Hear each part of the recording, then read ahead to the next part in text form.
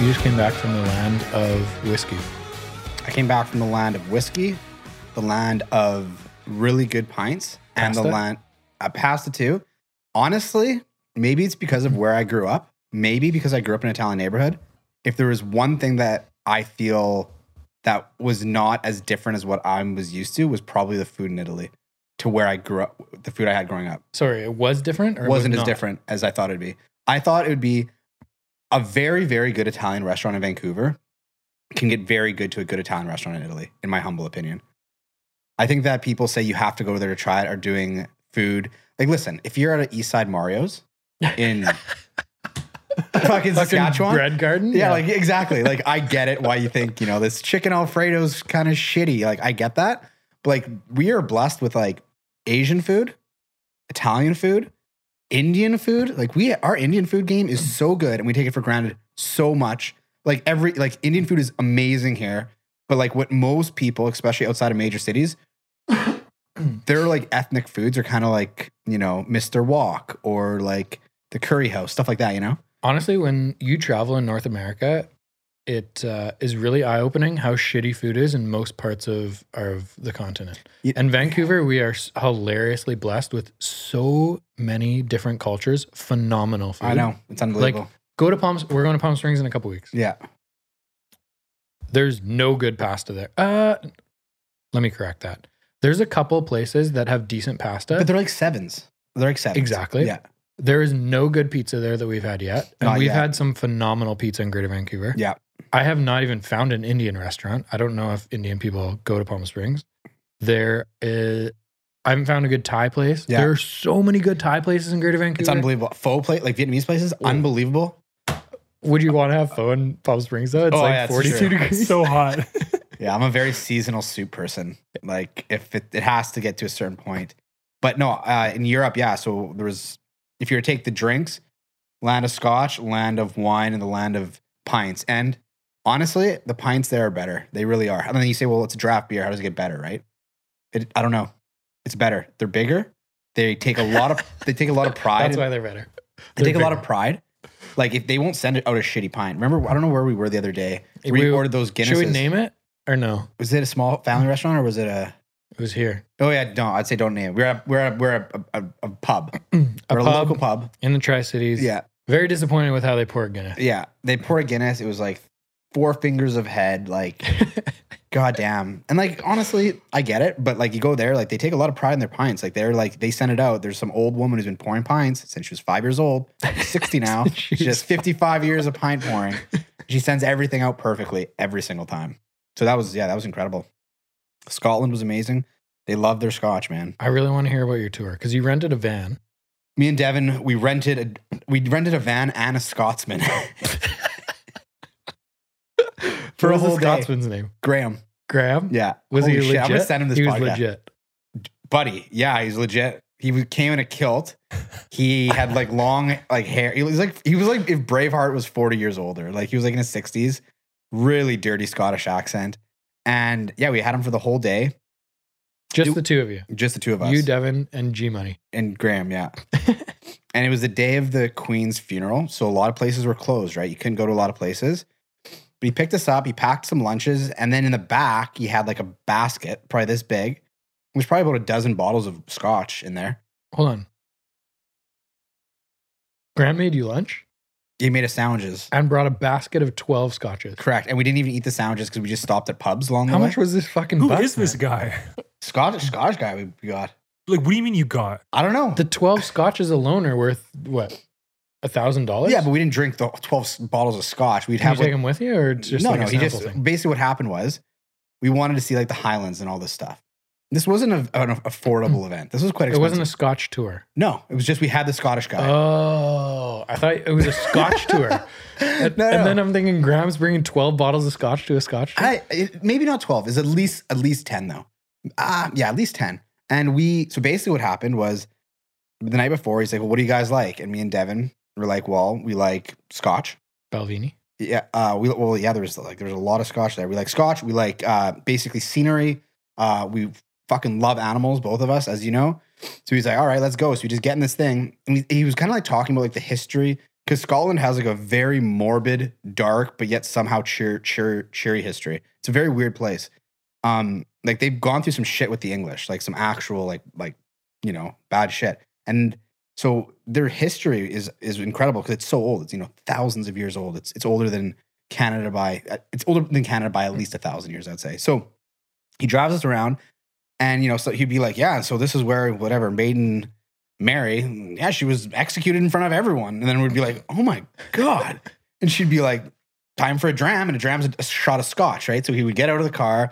We'd be over some like Highland or something. And we'd be sitting there. At one point, I am not fucking with you. As we're having a scotch, he's like, can I sing you a song? And we're like, okay. So he just fucking... Bagpipes? No bagpipes. But he took out a little book. And he's like... And he got to this one point, and he just was like belted out a song while we're like sitting on this like cliff drinking scotch. It was a moment I never thought I would experience, but I'm glad I did. Have you seen, I don't know why, this clearly reminded me of a show that I saw on Netflix that was people in Newfoundland that are fishermen that started a choir. Okay. Have you seen that show? No. Have you been to Newfoundland? No. Okay. Well, nothing's going to surprise you then. Are you looking up the show? Yeah. It's on Netflix? Is it Fisherman's Friends? Yes. Yeah. Fisherman's Friend. You're going to be hard pressed to surprise me. They could be anything. I'm not. So as soon as you said like Scotsman flipping through a book, started to sing a song, that's what I thought of. It was a great show, actually. I think it was a movie. It was just one. Yeah, it's a movie. 2020. Newfoundlanders are a very special breed. There's nothing that you could say anything in the world. You could say they train fish to be an acquired. I'd be like, yeah, okay. You pump a culture full of rum for 200 years and the shit they come up with is crazy. Yeah, Scotland was really, really I had no intention of going there. I was like, fuck it. And then we decided to go there because we didn't want to. Anyways, we were going to go to France. We didn't want to go there. So we went to Scotland, and like I'm really haunted as fuck, man. If you go to some place and want to just see haunted, you'll never find a place more haunted than Scotland. You'll never find it. It's so crazy how haunted that place is. Like, we went on this ghost tour, and they're like, this room you're standing in? We're like, yeah, it's really creepy. Like, this is the children's room. We're like, why? They're like, because 3,000 kids here died during the plague. And the room's like this size. We're like, 3,000 children died here? They're like, yeah, during the plague. This is where they used to put all the kids. We're like, wow, like how could that not be haunted? It just takes one. What year was that? The Black Plague. Now that was a pandemic. Yeah, exactly. Oh, baby. that I think it wiped out like 33% of Europe. Exactly. I don't know when that was, but I want to say modern medicine was not a huge thing. No. 1349. 13? Mm-hmm. Wow. So what they would do was... I was going to say like 17 something. I didn't know it was that long. 1/3 of the population. 1/3, yeah. So like millions and millions and millions of people. So what what was the population then? Oh, that's a good question. See how many people did Black Plague? But it wasn't just in Scotland. It was all through Europe, right? So Spain, I understand. Yeah. I understand. So it's going to be a lot of people. They Yeah, and they're but like 1,300 compared to today. Population. You say like more than 1 million? More than 1 million people died? Yeah. So it's probably like 4 million population for all of Scotland back then. But how about in Europe? How many people died in the Black Plague? It's going to be like... Oh, that was just Scotland. Yeah, I'm just looking at Scotland. Yeah, dude, it was all like England was rampaged by this thing. They used to take people. I learned this. If you had any sign of it, they'd be like, well, we got a test. So they're going to throw these people in the room together. And all it takes is one of those motherfuckers to have this thing. They all open the room 2 weeks later. They're all dead. They're like, oh, they must have had it. So could you imagine being Bill and knowing that George has it? You'd be able to get locked in a room with this guy for 2 weeks. Now that's a lockdown. So 75 to 200 million people in Europe. 75 to 200 million. So they have no fucking clue is what they're saying. No clue. That is a hilarious gap. Well, it is like it's like 700 years I understand. ago. Yeah, it's a long time ago. A lot of time for like scriptures to be burnt and shit. But what was the total number of people that died in North America and for COVID? Like 75 to 100? No, it was more than that. It was like in all North America, US and Canada, probably somewhere in the six figures. There's over 400 Let's million skip people. it because this topic is very controversial. Okay. But anyway, Scotland's dope. They take their Scotch very seriously. They study. Oh, my mom's calling.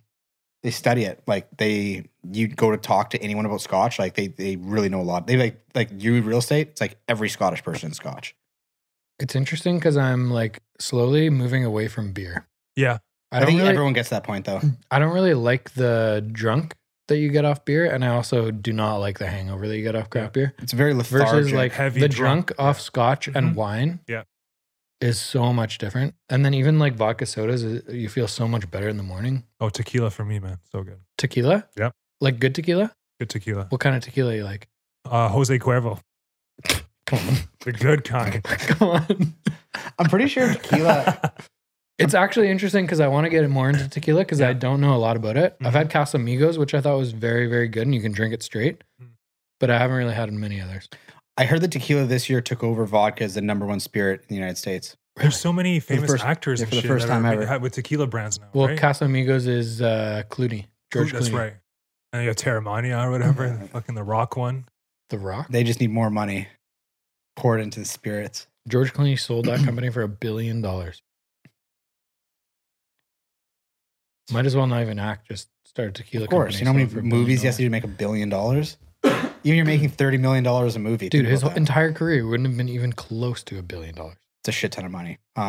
Good for Maybe good on him. maybe 33% of that. Like what would George Clooney's entire contract of every movie he's been in? I'd say Maybe $500 million? No, 500 I would say million? no. I'd say no because he was mostly the 90s, and I'd say like probably less than 200 million. It's just his career earnings just for movies. I'm going to say is sub 200 million. Dude, there's people that are making 40, 50, 60 million dollars a movie right now. I know.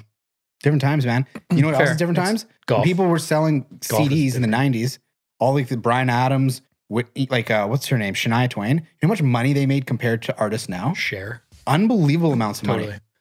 They'd sell CDs, right? They get $2 a CD, you sell 3 million CDs, you get 6 million, you know? Like unbelievable compared to now, people who stream, right? They get such a small like fraction. I think people are making way more money now. Way less. I've looked into it. Way more. Way less, man. Way more. No. I The think only way way more. that people like that make money, like really successful people, is touring is now their #1. Because like they don't make money off as much money off the physical like CDs. So you're discounting social media, YouTube, all the funds that they're getting from advertisements that weren't there in the 90s. All I know is that if you look at the people, who Maybe make- strictly off the CD, but in today's world, I guarantee you that Ariana Grande is making a fuck ton more than any singer was in the 90s. She has like 1 billion followers on Instagram or something, like 400 or 500 million or something. no, I don't think so. Ariana Grande, look at how many followers she has. No, #1 It's person in the world hilarious is right now. Cristiano Ronaldo. He has 224 million. Are you sure? Is he the highest? There's Yeah, no one number higher. I one. thought Ariana Grande had a ridiculous amount. Deange, you can't fact No, check dude. Deange. I'm like a fucking computer. She up has here. 338 million. 338. What the fuck? There you go, Yeah. Carl. God damn. I thought it was Cristiano. 338. It's funny because I don't really know who she is. I know she's small. That's all I know about her. She is small. She has a hilariously good voice. How do you spell Cristiano? Crist. I think he's 224 million. I think he's more than that, dude. He doesn't even come up. He might be. Oh, his Instagram is Cristiano. He has 495. Yeah, he's the most. He is #1. So someone like he has that. 500 million followers. Yeah. What is his salary for football? It's not that crazy because he's old now. I think he makes around $1 million US a week. So he makes So around 52 million a year yeah. in salary. I would bet off endorsements and Instagram, he probably makes 150 to 200 million. Probably makes 3 times his salary. Yeah, I totally believe that. Well, like he's all brand, right? He's like Beckham, all brand. Well, think about it this way: like for the Super Bowl, it's $5 million for a 30-second ad, and around 100 million people are going to see that ad. The fuck, you can times that by 10, man. It's Yeah. getting billion Yeah, that's crazy. for a 30-second ad. These guys are posting stuff every day. I know, just a pair of jeans. That's all it is. Like that's reach though. Like you want to reach people. Like you want your product to be seen. Yeah. Like I could just give them these socks for one post. The most goddamn popular socks on planet Earth. Man, I Pretty was sweet socks though. I was listening to this thing, this YouTube guy, Mr. Beast or whatever. He's one of the biggest YouTubers in Yep. the world. Yeah. You guys have heard about him, right? Yeah. And someone offered to buy all his channels and everything for $1 billion. Yeah. And he said, absolutely not. And then they had guys look at everything that he's worth, all his channels, everything that he's made, and they say that it'd be worth closer to $20 billion with all the exposure that he has. because like his channels are being translated or being showed all over the world, and he just has billions and billions of views. He just Well, you That know guy's what? such an interesting He cat. is, I 'cause listen. he- 'cause he Do you doesn't- listen to him in a podcast? No, but I've seen him on other podcasters. He doesn't really care about money Not anymore at because he's so all. fucking rich, right? He doesn't care at all. Yeah. He never really cared though. I know. He lived in like an apartment until he got broken into a bunch of times. Yeah. So then he got a better, but he's not like that, like, you know, private yacht type of guy. But his biggest thing is like the more money he makes, the more he just puts back into his videos, and it just grows and grows and grows. Yeah. Exponentially just. What was that Netflix show that was really popular that he did a show of? Something games. Squid Game. Squid Games. Yeah. He did a. Did you see that? He did a video on Squid Games. It's probably Like a something real life one? crazy production value. Oh, millions of dollars, man, millions. Tens of millions, I think. I think how much money he put into it was hilarious. I don't understand how like look up that video on YouTube. Yeah. I'm gonna guess maybe it got 100 million views, but he probably spent 10 or 15 million dollars producing that. Is that a video that you make money on, or is that something you just break even? I don't understand the YouTube like monetary scale. I don't get it either. I don't know if it's YouTube paying him or I don't know. I guess it's all just done by ads and views. How many people are viewing the ad? Yeah, but and how like long if he it spent runs that much for. money, there's no chance. Like he would have to have way more than 100 million views. Like 100 million views is not that much in terms of like crazy amount of income. You know, it's cents per view. So Look it up. So it's the what's it called? I guess he had 301 million views for this video. Squid Games, Mr. Beast. It's a $456,000 Squid Game in real life, right? That's the video. 301 million views. he spent 500 grand on He it. only spent 500 grand. I remember him saying in the podcast it was millions of dollars. Because they had like full sets and like hundreds of people there, like Squid Games. It was like recreating a show, but putting it into like a 15-minute video. It's fascinating to give someone so young that much money and see what they do with it, right? Give someone that much money, like a 70-year-old investment banker, he's going to be like, I'm going to get some dividend growth. This guy's like, I'm going to fucking recreate Squid Games. Dude, I've heard like YouTubers that just make so much money talk about it, and they almost feel bad because for them it feels like they've broken the system. Like they're just doing what they love, and they just getting all this money thrown at them. Right? I know. Like I watch a lot of cooking guys on YouTube who are like that. Like, yeah, you know, they just have so much money and they just, but they're they've just doing what always- they love, right? I know, they and wanna the money cook, right? just shows up. And Totally. it's just so much money, so much money. God, they really did like figure out. But I'm guessing like the amount of kids or people trying to do that, Mhm. like, Yeah. it's quite like there's a lot of people, right? Yeah. So Speaking of people that made a lot of money in food, did you ever meet Bonchi? I didn't meet him personally. But you went to his restaurant. Went to Bonchi, went to What was the other one called? Pepe and Granny. Pepe and Grana. Pepe was the star of the list. Pepe was the star. Pepe was, Noticeably better than other good pizza places you went to. it was without a doubt, it's the type of thing where if you try it, right, you eat this pizza, right away, you know, without a doubt in your mind, there's no competition. This is the best pizza you've ever had in your life. There's no like thinking about it. It's like, it's the best. This place is an hour outside of Napoli. It's in the middle of nowhere. It's in Caserta. That's where like buffalo mozzarella, that's where San Marzano tomatoes, everything pizza is made from. That's where it comes from. And he basically took like down an alley overlooking, like down an alley, you couldn't even drive a car down. Like it's so small. Invested his life savings in this pizzeria in this town with 6,000 people and nothing there. The only way to get there is by a train, which when you think of train, you think of, you know, a caboose, an engine, cars. There's just one. It was just one thing. It had an engine, the caboose, it was all just one train. It was no separate cars. And it drives you in the mountain with an old shitty diesel engine just fucking getting you up there. Then you get up there and the whole town is just surrounded by like, if this pizza, you take this pizza place out of this town, the town doesn't exist. What was the town called? Caiazzo? Caizzo. I think. It's in Caserta. Do I think people it's Caiazzo. stay there to go to the Not- pizza place, or not- they just go there, no. eat the pizza, and get the fuck out? No, you have to because you're taking an hour dodgy train into the mountains. You stay there, right? But before you open that place, I was talking to the barista at the cafe, and she was saying before this place was open, there was fuck all here. There was no Airbnbs, there's no hotels, there's no bars, there's nothing, right? There's farmers, a bunch of farmers. There's a cow and a couple goats, right? But he opens this place and like Now there's Airbnbs, there's bed and breakfasts, there's bars, there's cafes everywhere, there's other pizzerias and restaurants, you know. It's kind of interesting. It kind of reminds me of like small town university towns where you take the university to that fucking thing, there's nothing there. Like there's no use to go there, right? But that university, students come there, 10,000 people, all of a sudden you have restaurants. Like it's like the most like basic economics, you know, you want to bring money, bring a bunch of people there. And shit's gonna pop off. You're gonna have there's a trickle down, right? That's like where I went to university in North Dakota, yeah. The town was Grand Forks, and there was 30,000 people there, and 15,000 was the university. And the sports was huge. So basketball was like the lower down sport there, but we would have like 3,000 people come to our games. The hockey stadium would sell out every game, which was like 12 or 13,000. North Dakota is very close to Canada, isn't it? It's like by Minnesota. It's like 3 hours south of Winnipeg. Yeah, okay. But it's exactly what you're describing, is that like if that university doesn't exist, the hockey team doesn't exist. Yeah. That town is probably like 5,000 or 6,000 people of the restaurants go to farmland, shit. like, you know, it's just like people bring in money, right? Yeah. That's why Vegas is such a cool concept, because you got this kind of place that's in the middle of nowhere, and you get people from all over the world working their ass off to pick up money. They pick it up physically, like they pick it up, credit card, they take it to Vegas, and they just drop their money in that city.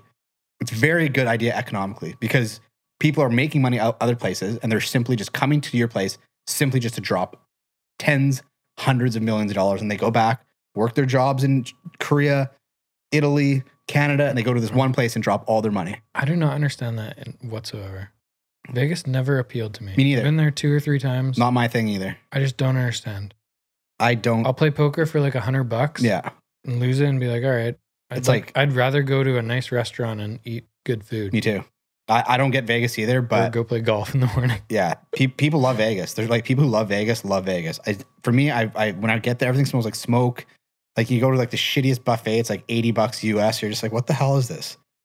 You know, Devin's just pumping 20s into the slot machine. Just fuck, get me the hell out of this place. Oh, God bless her. No, yeah, it's not for me. It's kind of very industrial, you know, like there's like lots of concrete. There's no natural scenery. Yeah. I just don't like the casino thing. I don't like how you walk through and the lights are so bright and the like noise of the slot machines. I don't like anything about it. I want to be on my own in the sun, playing golf, chilling, having a vodka soda, have a couple of my friends there. That's it. I don't want thousands and thousands of people who are trying to be like it's just so fake to me. Everyone that is there is fake boobs and makeup, and like all the dudes are there trying to show that they're wealthy by reserving a cabana and giving a girl a vodka soda out of their bottle. It was $17. Like, yeah, no, I get it. I get it. I hate everything about it. Me too. It's kind of disgusting, actually. It's kind of like the worst of humanity. But if there is a like glass half full about Vegas, if you are someone who likes to people watch, man, you can see some crazy shit there. If you just like the people watch, shitty people watching though. No, it's watching shit people. No, I know, but it doesn't like, man. Jerry Springer made a fucking career putting shitty people on a screen, fighting each other, throwing shit. Like Vegas is the same shit. It's just a bunch of crazy people doing crazy shit. I like to just sit back and watch. Just sit back and just watch the action. You know, people people just so like I've seen people get carried through hotels back to their room, physically carried. Like adults, like 50-year-olds getting carried. It's like, man, what the hell are you guys doing here, man? I can't stand it. Yeah, it's not for me. It just frustrates me. But if you're talking about economic, it works really, really well for what it does. It makes a lot of money, that place. Fair. I would honestly, I have no intention of going back there. Neither do I. If I was to go back there, I'd maybe just try some golf courses, but I have no intention. Totally. What's that? Wolf Creek. Yeah, like desert courses are pretty cool. I want to play that one, but that's it. When I was there last time, there was a problem checking in, and the people were like, "Hey, we're sorry, sir. Here's a voucher for the buffet." This was at the MGM, and I looked at the voucher. It's like value $80. I'm like, well, this is gonna be an incredible meal, right? I would not have paid $3 for this. I wouldn't have. I've never seen and the people Americans, right? Just fucking hammering mashed potatoes and just like tater tots and shit. I'm like, what are you doing, man? Like that's like save your calories for like these amazing restaurants. Like don't, and just going up, back and forth. And I think I had like a plate of like bacon and eggs and left. I was like, I can't. It's a volume thing there. It's not a quality thing. And the thing is like with Americans, right? Like to make sense of that volume wise, you got to be a big lad. Like you got to be hundreds and hundreds of pounds. For me, it made no sense whatsoever. I really want to visit Bonchi. Bonchi? Mm-hmm. Bonchi. Where would you put that in? Where would you rank that pizza? It's a different style of pizza. It's not the same as Pepe or whatever. Right. So Pepe and Granny is like Napolitana style, right? So like the traditional Italian style. Roman style pizza, it's much more unrefined. You put it in a box, you can take it to go. Like it's not like this thing where like, holy fuck, the basil fell off, fire the waiter. You know what I mean? It's not like such an art. Bonchi for me, like the dough is incredible. It's really good. It's obviously a very famous place. But like for me, I really like digestible pizzas. So I like the Napolitana style. If you like the Roman style pizzas, it's really good. They're more like focaccia almost.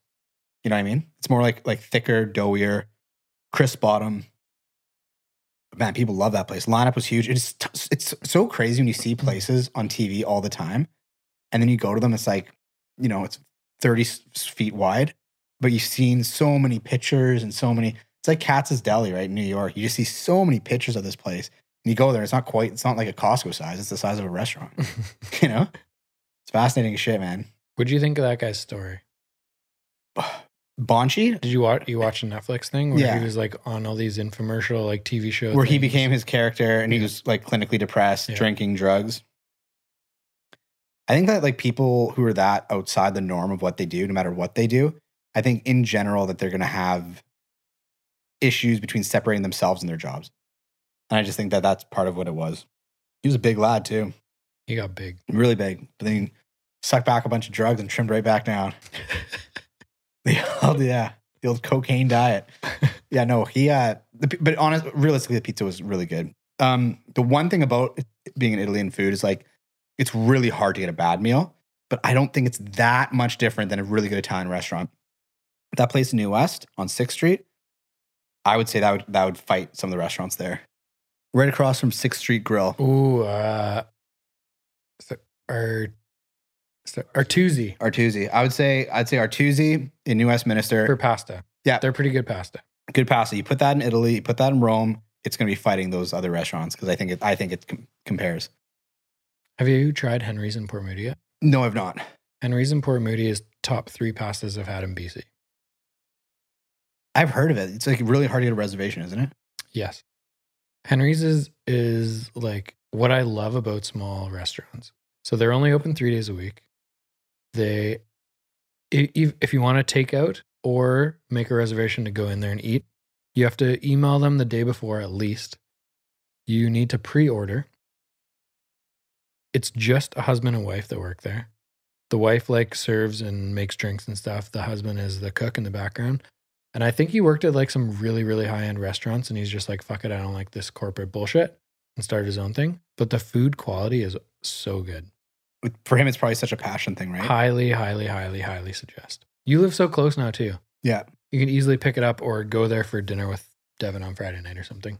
Yeah, I love people who are passionate about their food. That's what's like, you can look at it as a numbers thing if you run a restaurant, or you can look at it as like, some people, they just love, I find a lot of people like that are barbecue people in the States who do barbecue. They're so passionate about what they do. Like they just love it so much.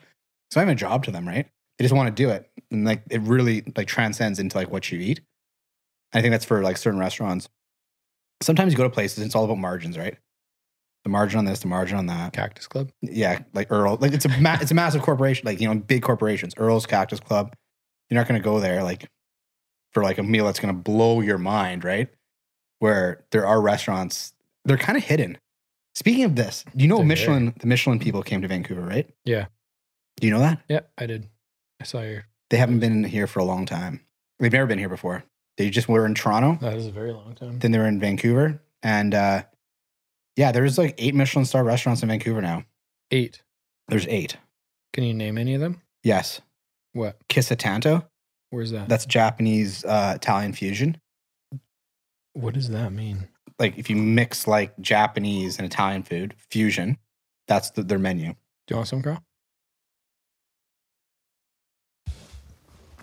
Say that one more time. We'll say what? I don't even understand how those two go together. So like for example, It's so here's something, okay? Like a fusion dish would be like a carbonara katsu, you know, like you take something Japanese katsu, you take carbonara and you somehow make it like work, you know? I'm just picking two arbitrary things. I don't even know what the fuck that would look like, but you know what I mean? Well, I've been trying to get a reservation there for 3 months. You can only book 30 days out. Can never get one. I think Published on Main got one. Don't know that one. Anyone you've been to? Published on Main.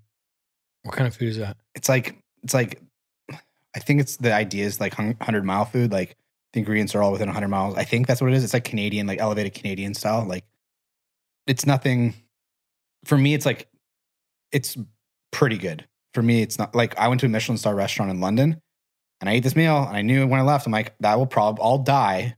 My life will be over in 50, 60, 70 years. And that will be the best meal I've ever had. No doubt about it. I have nothing. That's it. I knew it. It was the best meal I've ever had. And I can't see anything coming close to that. Is that a slightly depressing thing to realize? Dude, no, man. That meal was so good. It will forever, it will never be better. I don't see how it could possibly be better. Like, you know how you never rate something 10 out of 10 because you don't know everything out there? I don't know how to not rate a 10 out of 10. It was the best meal I've ever had. It was like flavors that I didn't even know existed. Like, they're like, you know, like there's this one thing I'll never forget. Like, even the simplest thing in this place is called Muse by Tom Aiken, was the chef. He was the youngest Michelin star chef ever in England. I think he was like 36 when he got his Michelin star. Even the bread and butter. So the bread, obviously they have a baker in there. He's been baking their whole life. They make this brilliant sourdough. Okay. A lot of people can do this. And the chef's saying what they do with their butter is they purposely let it spoil and then they reculture it. So it's almost like a mixture of cheese and butter. And you put it on, you're like, wow, that sounds really fucked up. And you eat it, you're like, wow, this is the best bread and butter I've ever had in my life. They're like, we know. And I was like, damn. And it was like a 15-course meal, and every single course was like that. Who are these Michelin pricks? So, you know the car company? The tire people. Yeah, I know who that is. So basically, these guys used to travel around a lot. And they started a guide rating restaurants. I think it was in the States. Because they're always traveling. And that is the fucking world standard of restaurants? Yeah, it's the Michelin man doing it. Just some dudes that made fucking tires that are like... Well, I think what happened was... Why can't me and you do that? We probably could, but I don't know if we'd have the same... Like, it'd probably take us 100 years to get that kind of prestige. We probably could try. Like, it started with these two guys being like, yeah, I went to, in the last year, 365 days, I went to 330 restaurants. Everyone's like, holy shit. There's traveling all around the country. So like, well, what was the best? And they would rate them all, right? I think this is what happened. I could be making this up. I have no idea. I think this is what happened. Yeah, because Michelin is a French tire company. So it all started with the French. Okay, then it started in the French. Yeah, there you go. Well, and like it's very basic. Confit. Yeah, I love duck confit. It started, so it must have started with like refined dining. And then, yeah, like and the thing with people think like when they think of Michelin, they think of, firstly, you can tell I'm very passionate about this. I love this shit. Yep. They think it's all going to be like, you know, $1,000 meals, right? Like fine, like really, you know, bottled wine's $250. Like they think it's all like that. There's Michelin star restaurants that are like some guy roasting a duck in Bangkok and it costs $4 and it has Michelin stars because it's like that good. Another one of the place, ironically, in Vancouver is a duck roasting place. They got a Michelin star. Yeah, there's 8 of them. They do you think that the I actually had a rezo for one tomorrow night, but I couldn't go anymore because of change of plans. Where? I think it's either, so they have the stars. Can I take the rezo? Sure. Did you cancel it? Not yet. Sweet. I got a date tomorrow. Okay, sweet. Go. So it's called, so they have like the stars and they have like that didn't quite get stars, but they're called like something in French, like some sort of nomination word. Like these are the people who didn't get star. You know what I mean? Like they didn't get the star, but they're like. Is it the Bib Gourmand or whatever? I think that's it. Yeah. Participante. No, because they go to a lot of places. Like there's a lot of people who don't make it. Do you guys want to know the history of this whole thing? Yeah, I'm curious. So it was like, this started in 1900 when there was no cars on the roads. So Michelin, to sell tires, wanted people to drive around. They started making maps for places and restaurants and things for people to go. And it just held on since then. But it's 122 years old, this process. Yes. Huh. Have you ever seen the movie Chef? When the I think it's Chef. Like when they come in, like these people, it's a lot of goddamn pressure, man. You get one chance to serve this person a meal that's going to like put you on the map. You get a Michelin star, basically good to retire. Like, you know, like your business is going to go through the roof. Like just when they got these Michelin stars, every one of these restaurants, you can't get in right now because everyone knows that experts have gone there. And like some of them are like really refined. Well, like if you have a better idea of expert, let me know. Except for somebody who eats at the best restaurants around the world every day of their life. I don't like the term expert for stuff like that. Because That is so subjective. personalized. Agreed. Right? Like this fucking sommelier thing is a brilliant comparison here, that like they're telling you what the good wine is. And when they give it a 97 points or whatever bullshit scale they're using, the wine now that used to be $42 is now $72. Why? I don't even like that wine. True. It's shitty for me. It But doesn't taste good. but I here- like the one in Okanagan. That was $37. Who gives a shit about the price? But like the wine quality doesn't change. The price is somewhat important in this because most things, 99% of people know fuck all about, right? Nothing, right? So when you talk about like a $40, $42 bottle of wine, like that could be a really good bottle of wine. That could be a really bad bottle of wine. But you're pretty likely that a sommelier is not going to be, you know, recommending you, you know, Mission Hills Reserve or Naked Grape. You know what I mean? Like it really does eliminate that low end of the scale for the people who don't know shit about anything, about whatever it is, whether it's food, wine, cars, coffee. Coffee's a huge one too, right? Huge, yeah. Like there's coffee sommeliers now. I saw this thing on Instagram the other day about making fun of people who make fun of people who put cream and sugar in their coffee. And I've never made fun of people who put cream and sugar in their coffee.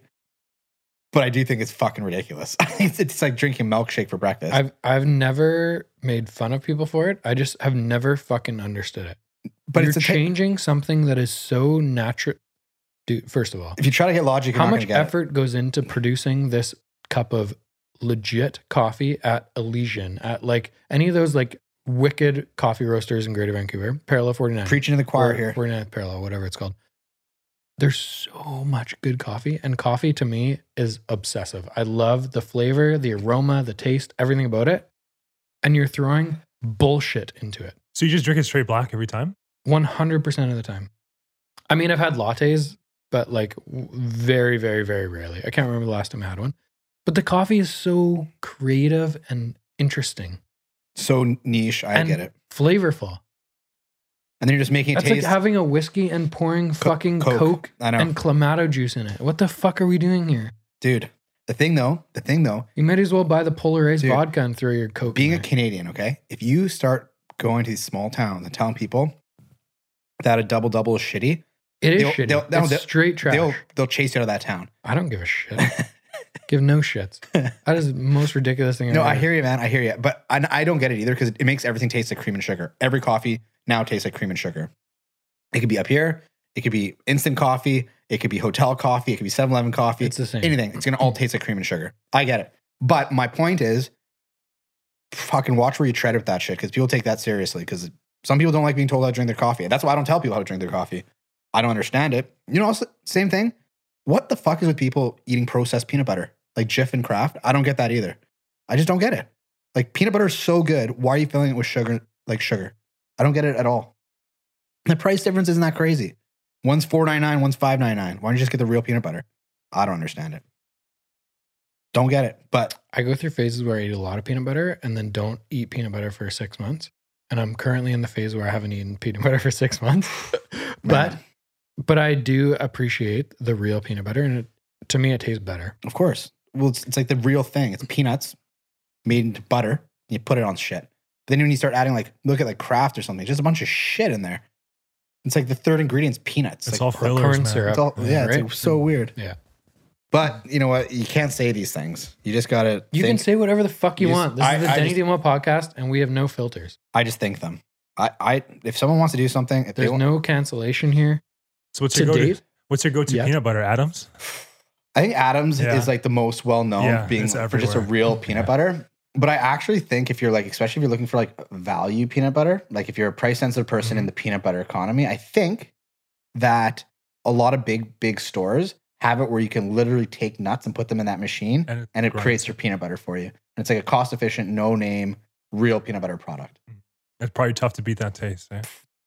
You know, you want salted peanut butter? Put in salted nuts. You want unsalted peanut butter? Put in unsalted nuts. And that's the only thing you got to do. Kind of brilliant, actually. Yeah, no. That's one of those things I don't understand, man. But I also do. I know people who put, you know, Coke in fine whiskeys too. Like, I know that. Like, that shit just happens. Like, it's their fucking whiskey. I rarely get mad at people for that. When someone brings it up in conversation and is defending the point of putting cream in coffee or shit in whiskey, I'll share my opinion. But I don't give a fuck if you screw up your whiskey. Go for it. Live your life. It's the same as the food thing. Same as the wine. Totally. Everyone has a different palate. There are wineries in BC that I friggin' love that I'll keep going to for the rest of my life, that I will order from and will stock, and we should open one soon. But there's others that like are costing $100 that I've tasted and be like, man, I got a bottle of $27 Totally. Pinot Noir in my fridge right now that is way better than that. But I think that also comes down to you knowing what you like and what you don't like, right? You got to try stuff to Of like course. figure it out. 100%. Or a lot But of that's people. all that the sommeliers do. They just try more wine than you. I agree. But a lot of people kind of just do in terms of food and drink. And actually with a lot of things, they kind of just fall into what their parents did, right? So if your parents ate Jif peanut butter, that's what you're used to, right? So that's what you're comfortable with, right? You don't even see the other brands. You just see what you had your whole life. But that's with everything, right? My dad drank Bud Light. Not my dad didn't drink Bud Light, but you know, people's dad drank Bud Light. Now I drink Bud Light. It's like, well, why the fuck do you drink Bud Light? I don't know. My dad drank Bud Light. It's actually, honestly, I ask my clients a lot, and I probably shouldn't do this, but they'll say like, this is what I've been doing. I just say like, well, what's the reason? Like what? And it's very, very often. Well, this is what my parents did. Yeah. And then sometimes I talk to old people who they say what their parents did, and their kids are doing what the parents did. So now people are making financial strategies off post World War II like situations, right? And I'm not shitting on this at all because like, how are you supposed to know, right? But like the world with what we're dealing with right now, financially, it's so different than what it's ever been, and options, right? And people just doing what and like that's why banks make so much money. They just put people in what their parents were in on everything. Yeah, go into this mutual fund, charges you 3% a year as fees, but we'll manage it for you. Okay, sounds good. What is the return? 6%. All right, let's do it. So it's 3. Yeah, your return's 3%. Inflation's at 7%. You're returning 3%. Yeah, no, but it's really common. I see it every single day, and sometimes I'll have chats with clients and we'll just like laugh. We're like, holy shit, like that. They'll be like, that is some crazy shit that we've been doing. I was like, yeah, I wouldn't advise it, but people do what they got to do, like, or they do what they do because that's what they saw people do.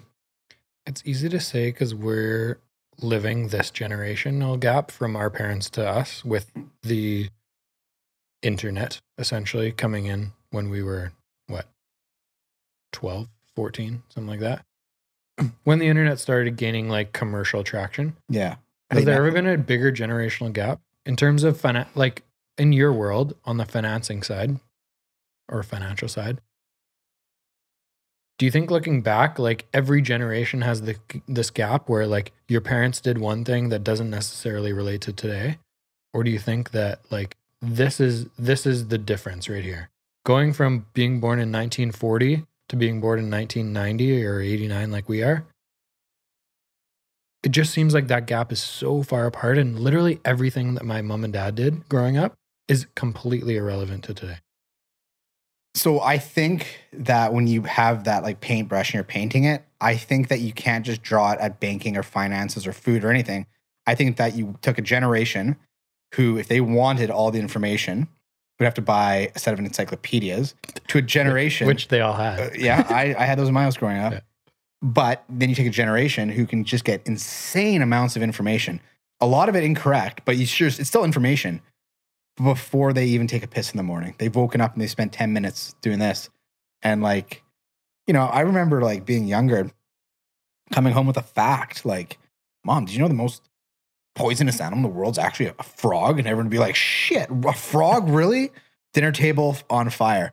Now it's like, everyone's like, yeah, everyone knows that. Or like, you know, it's like this. There's just so much information. You know, someone's on their phone literally just spitting like facts and trends. And like, we were just talking about Mr. Beast here is making $1 billion a year. Some kid's watching his video. Like, holy shit, it's real life Hunger Games. It's wild, man. Yeah. The information, it's wild.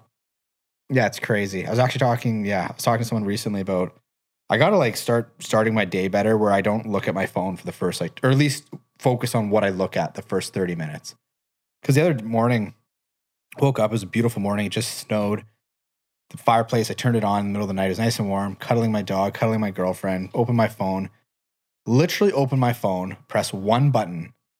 It's kind of funny to say it, but it's like, okay, so I fucking open this thing, open it, and it's like CNN. It's basically like world climate experts say we are now about to enter the world's actual hell. I'm like, what? I click on it. They're like, the world's going to light on fire. We're all going to die. Basically, this is what it's saying, right? It's like irreversible damage. We're all fucked. I'm just like, ah. And that's why I kind of feel a little bit bad. And I'm working on my empathy. You should know. But I feel a little bit bad for like kids who are like 10 to 15 right now. Cause like the amount of just shit they have to deal with and see, we didn't have to do that. Like it's so much negativity too. People constantly being negative, right? Like I was just looking at the news before I left about the midterm elections in the States. People are saying, and I don't know anything about either side, but people are saying that if a certain party wins, they're going to basically start, what's it called? Where the government just like fascism, like take over the country and they're going to kill everyone. Basically, that's what they're saying. And I'm like, what? And I'm reading this. I'm like, this is horrible. And like, if I'm a 15-year-old or 14-year-old kid thinking that everyone is going to get like like Hitler's coming, you know? And it's a really scary thing. And that's just me opening a conversation. That's one article. It's no for me, dog. No, another thing I've done recently is I've really edited who I follow. I follow them, but I've muted them because I'm tired of people's bullshit. So if there's someone who's just put like something like constant negativity, if someone's posting something idiotic and positive, like I've been really into parrots recently on my seriously, if you look at my news feed right now, it's all parrots. Like they're so funny. They talk like people. They like give their owners kisses. It's so funny. And if someone posts a video like that, even if I hate parrots, I will still watch that, and it's made my day just a little bit brighter. It's like it could be just a parrot like telling a dog to fuck off, like fuck off, Bowser. Like that's funny. But if it's like something negative, it's like for me, I found recently it's starting to really weigh on my like overall happiness. So I try to like edit that as much as I can. Kind of a new thing I'm doing. I'll tell you one thing. I love living in the Tri-Cities. I never thought in a million years I'd say that. Growing up kind of like North Burnaby, East Van border, for me, this was like where Picton was gathering people, you know? But like, it's really nice out here. It's peaceful. People are happy. Like people are so kind. Someone was telling me, you know, my neighbor's telling me, if you ever see me park my car here, it means snow's a coming, park your car here. I was like, thank you. Snow's a coming. Oh yeah. No, there's so many nice people out here. The Tri-Cities is different now. It is. It's the vibe that like East Van had 25 years ago. It is like younger couples, younger families, people that are just like friendly and care about other people. I think East Van's a bit of a tougher vibe. I think that here is kind of like what Deep Cove was in the 90s. You know, like little like shops and people and like the mountains. Like the mountains and tributaries and stuff. That's a name for a water. I never went to Deep Cove in the 90s, so it's hard for me to compare. I don't know, but and also the cool thing though is like here now in the Tri-Cities is like you're starting to get like really nice restaurants and you're starting to get like really cool businesses, like the brewery district, right? 10 years ago that didn't exist. So you're kind of getting this cool, like no wonder prices went up so much. It's kind of become a really cool place to go, right? Because growing up it was like, fuck, you gotta take a bus out there. I always remember going to Coquitlam movie theater. Might as well have been going to Chilliwack. It's like, holy shit, going to Coquitlam movie theater. Now it's like my go-to. The new Bond flick, that's where you'll find me. Love that place. Yeah. No, I like the Tri-Cities a lot. Any good restaurant suggestions besides for Henry's? Yeah. Handful. How much time you got? I don't know. I don't know. Okay, best pizza in the Tri-Cities is Emilio Finati. I got to try that still. Best pasta in the Tri-Cities, easily, by far. Haven't had anything remotely close as Henry's. Okay. The best... The sushi place. So there's two really good Japanese places that I've had. One is in Port Coquitlam off of Shaughnessy that I can't remember the name of. I've been to one time. Is it Kisamoto or whatever? And I'll definitely go back. I can't remember. I think it has a Shaughnessy address. And the other one is Hanayuki. That's what you told me about Port Moody, right? Yeah, just kind of by Newport Village. Really, really, the Oshi there. I had Oshi for the first time, which is a remarkable concept. It's a block of rice with avocado in the middle. And then there's a piece of raw fish on top, salmon, tuna, whatever kind of fish you want, torched. Sweet, sick. So it has this like char on the top, and then they drizzle it with like whatever when you're ordering. But like there's like a hot sauce mayo on top or a teriyaki or something on top. God, that sounds so and good. It was the char on the fish is makes me so hungry. Makes me so hungry. So good. The first place was Sushi K Kamizato. Kamizato. Yeah. Okay, that sounds. I'm a Sushi Mori guy. That Sushi Mori is where? Coquitlam? It's right by my pub. It's in that kitty corner by. It's really good. Have you had Hanayuki? I haven't. Have Hanayuki. I feel like I would like it more than Devin because she's all about like the beef teriyaki rolls. It's the same anywhere. I know. But the sushi is so good. When you start getting to like the fish stuff, like that's where like the top place is. It's another level, man. The yam avocado roll is gonna be the same anywhere. Totally. Maybe one yam is riper than the other yam, but like it is what it is. You're right. When you get to the sushi, like you really, or when you get to like the sashimi, like that's where it's like it really shines. Exactly. I think me and you fundamentally disagree on pho places quite often, though. I'd disagree with that. We like Saigon and North Burnaby, but for me, I like a very, very savory, dark broth. Where I feel like you and my brother, you like it a bit more herbal, cinnamony. Because you like the place, your pho place. Fuck, I can close by here. You like Pho 99. Yeah, that's the one by Coquitlam Center. Yeah, right? Yeah. The place that I like, if I was to even try to say what it was called, people would just label me a racist. It's like it's like Viet. I have no fucking idea what. Where is it? It's right across. Oh, shit, how do I even describe it? It's like, okay, like where Coquitlam Center is. If you go east of there, off, I think it's Glen. There's like a commercial place with like a couple really cool things. There's like a Persian bakery where you get like that Persian style bread, Iranian bread or whatever it's called. Okay. It comes in like a sheet, like these like really niche things. The most famous restaurant in that area is called Singapore Hawker. They do Singaporean cuisine. They're like really well known Tri-Cities restaurant. That's just east of the mall, Glen. Just east, yeah, just east. Is it like Faux Fa Tin? That's it. Some THIN. That's it. Yeah. God, I love that place. Huh. I haven't been to that one. The one thing that loses points with pho place if they don't have a bang and banh mi. I'm a man who likes a banh mi with my pho, or pho as people will say. Yeah, like a good banh mi. And I did not think we were going to come here and talk about food for an hour and 15 minutes. I really did. I love food. Me too, dude. I think that's all I think don't about. talk about it enough because I don't know enough about the production that you maybe know because I don't cook enough. But I appreciate good food so much.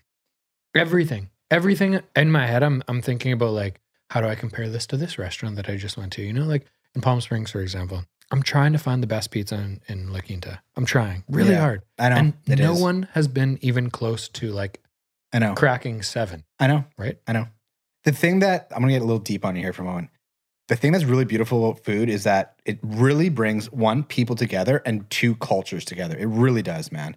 Like the national food of either London or England. I think it's England. The national food is curry. And I know that the Brits colonialized India. And that's horrible, okay?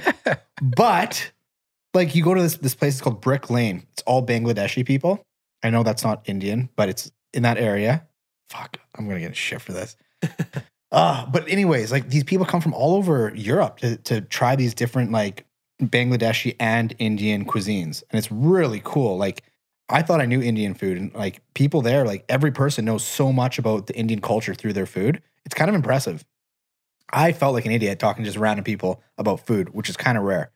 And like that's in England and like that's such a or in London, which is such a big urban center. Is the best Indian food in all of Europe.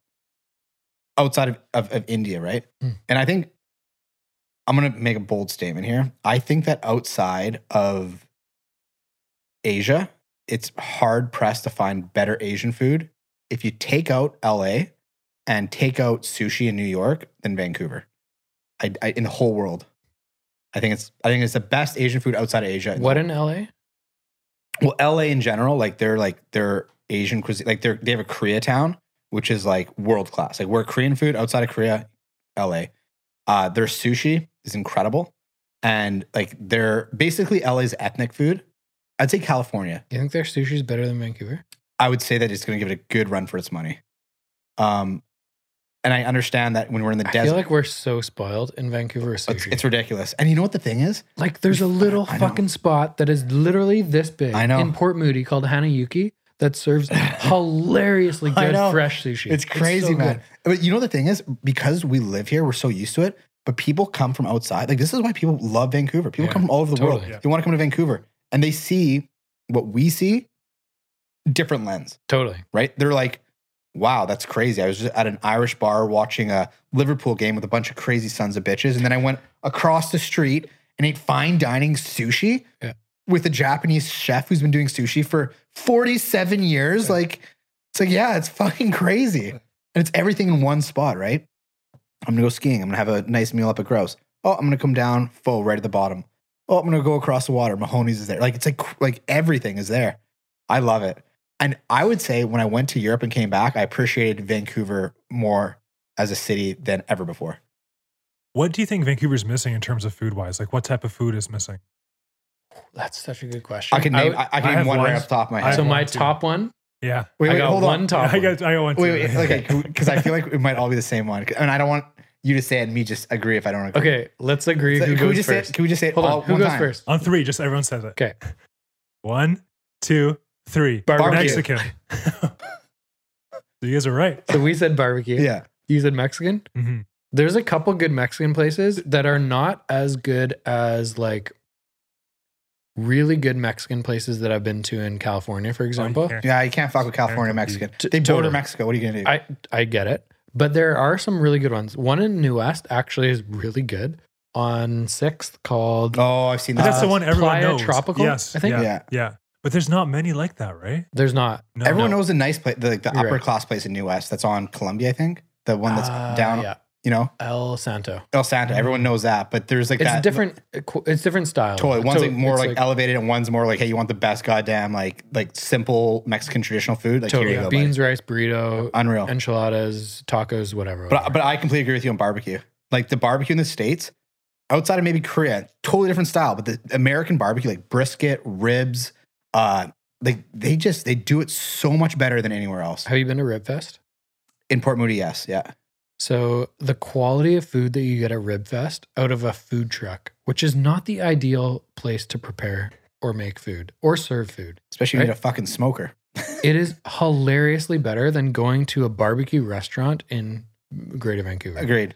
And so that for me is the number one. There's world-class sushi here. There's world-class noodles like Chinese places. There is world-class maybe Indian is on that list because dude, go to Surrey. There's unbelievable Indian food. North and South Indian food. There is unbelievable Indian food, but I just haven't been to India to have real authentic Indian food to compare.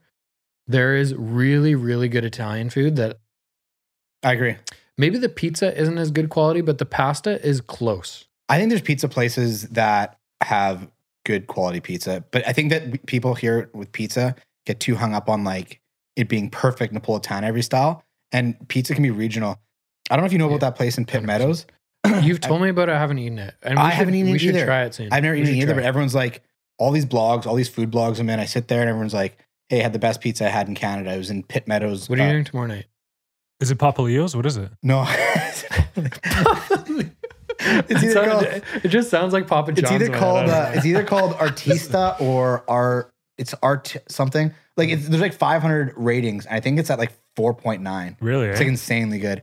The yeah, it looks perfect. It looks perfect. You got some old Italian guy. He's open 4 hours a day. Neapolitana? No, it's like it's Artista, right? Artista. Yeah. So it's like Neapolitana is kind of soupy in the middle. Yeah. I would say it's more like it's Italian style where it's not like super, like North America's doughy, right? Still Romano? thin. Is that Roman? Yeah. Romanino? Is that how you say it? I think it's just Roman. You know, that was a culture that was there for a long fucking time. No, but but it's basically like kind of light crunch, like crispy bottom, and then but still like it's not weak, but it's still not doughy and thick. I would fucking like, dude, I would love to go. Tomorrow night was supposed to be the date night. Remember I had that reservation that you just took? Oh shit. Like, Darren's gonna watch it. She's gonna think this is hilarious. I have a friend coming over that you may or may not know, but me and JC and friend are gonna get some food somewhere. So, why are you being so secret about this friend? I don't know. His name's Alex Thierman. Oh, okay. Okay, yeah, no, you should definitely go. The only thing, because it's in Pitt Meadows, pizzas all the time. Marco says this more than anyone. Can you sit down there? Yeah. I know what you're gonna say. The box. It dies in the box. It dies in the box. You can sit down there though? Yeah, you can. You want to go tomorrow night? I'll get back to you. We got a 5-some. Okay. Yeah. I'll let you know. Okay. The thing is there, it's like that soup Nazi dude, you know? It's only open. I appreciate that. It's 4 hours a day. That's the same as Henry's. Done. Henry's is 3 days a week. Yeah. You miss it, it's done. Email them on Monday. They won't reply till Thursday night because that's what so crazy, man. Yeah. Like I feel like if someone was, I don't know, like if I would never work in the food industry because I think it's a lot of work for not a lot of money. But I think that if I was to like, you know, retire and I just want to, for me, my favorite food, as most people know, I really like sandwiches. It's my favorite food. People would be like, well, that's not much of a food, but I fucking love sandwiches. I would like to do a shop where each day we do one roast, epic roast. We're having beef sandwich, doing beef roast, doing turkey roast, doing chicken, do chicken roast. And that's it for the day. Everyone gets one sandwich, but it's the best goddamn sandwich they ever had. You don't like chicken? Go to Subway. You know what I mean? Question before we move on to another topic. Got cramp. Depending on your time frame, but I mean, Subway should never be mentioned on this podcast. Subway is just straight garbage. It's like going to Wendy's. Subway? Yeah. It's just like, Buddy. If you want to spend $4 on something, that's totally fine. You're just not going to get good quality. Man, I feel bad because I've shit already on the cream and sugar and coffee, and I've shit on the Coke and the fucking whiskey. I know. I feel bad though. Even like the top tier chicken teriyaki bullshit at Subway is like $10. You can get a hilariously better sandwich for $10 in Greater Vancouver. I don't understand. The only way I can explain the only way I can explain it is they have to put some chemical in the food that makes people like, you know, like fast food has a lot of MSG in it, right? It's a type of salt. They have to put something to make people want to go back. Because if anyone had like, they just go to a sandwich place, be like, oh, it's. You know the study done on their bread? I know it's confectionery, right? It has so much sugar that it's closer to cake than bread. Yeah, because it's so sweet. They banned it in Ireland, calling it bread. The Irish government's like, you can't call this bread anymore because it's closer to cake. Fuck, I know. I feel bad saying it, but like that is dog food. It really is. It really is. It's fucking horrible. And people just, I don't know. Marco, my brother, it's the third time I brought him up tonight. He loves Subway. But he's also, it's fucking Marco, man, right? Like, I'm not going to hold my food standard to his, but the guy loves Subway. Like, if he has a choice. Like, the thing is, certain foods, for example, if I'm absolutely shit-faced, and I mean shit-faced. Dude. I love Megabyte pizza. I can eat McDonald's. You know my number one drunk food? Poutine. Where? From where? What? From where? Belgian fries. Yes. That's what Me too. It's like, how can we kill ourselves more? You wake up feeling you're going to fucking die. It's like, well, you drank a bottle of vodka last night. Then you put in 3,500 milligrams of salt. It's like, oh, you mean you had poutine just with cheese curds and gravy, which is just basically drippings mixed with flour. It's like, wait, we can make it more unhealthy. Our go-to used to be the smoked meat poutine. The caloric, like, I cannot think of something unhealthier to put into your body. I'd wake up so thirsty, man. It's true. It's true. You wake up in the middle of the night and you have to chug 2 bottles of water. I know. Even more dehydrated, yeah. I know, but it's like, well, fuck, you know, you got to play it as a lie sometimes. Like, if I'm hammered, there's nothing I want more in this world than that. There's nothing. We've done some hilarious maneuvers to get poutine right before this place closes because we're drinking and playing video games. Yeah, It's actually kind of sad, but I really love it. Or remarkable. Yeah, you could Depends honestly how you look at it.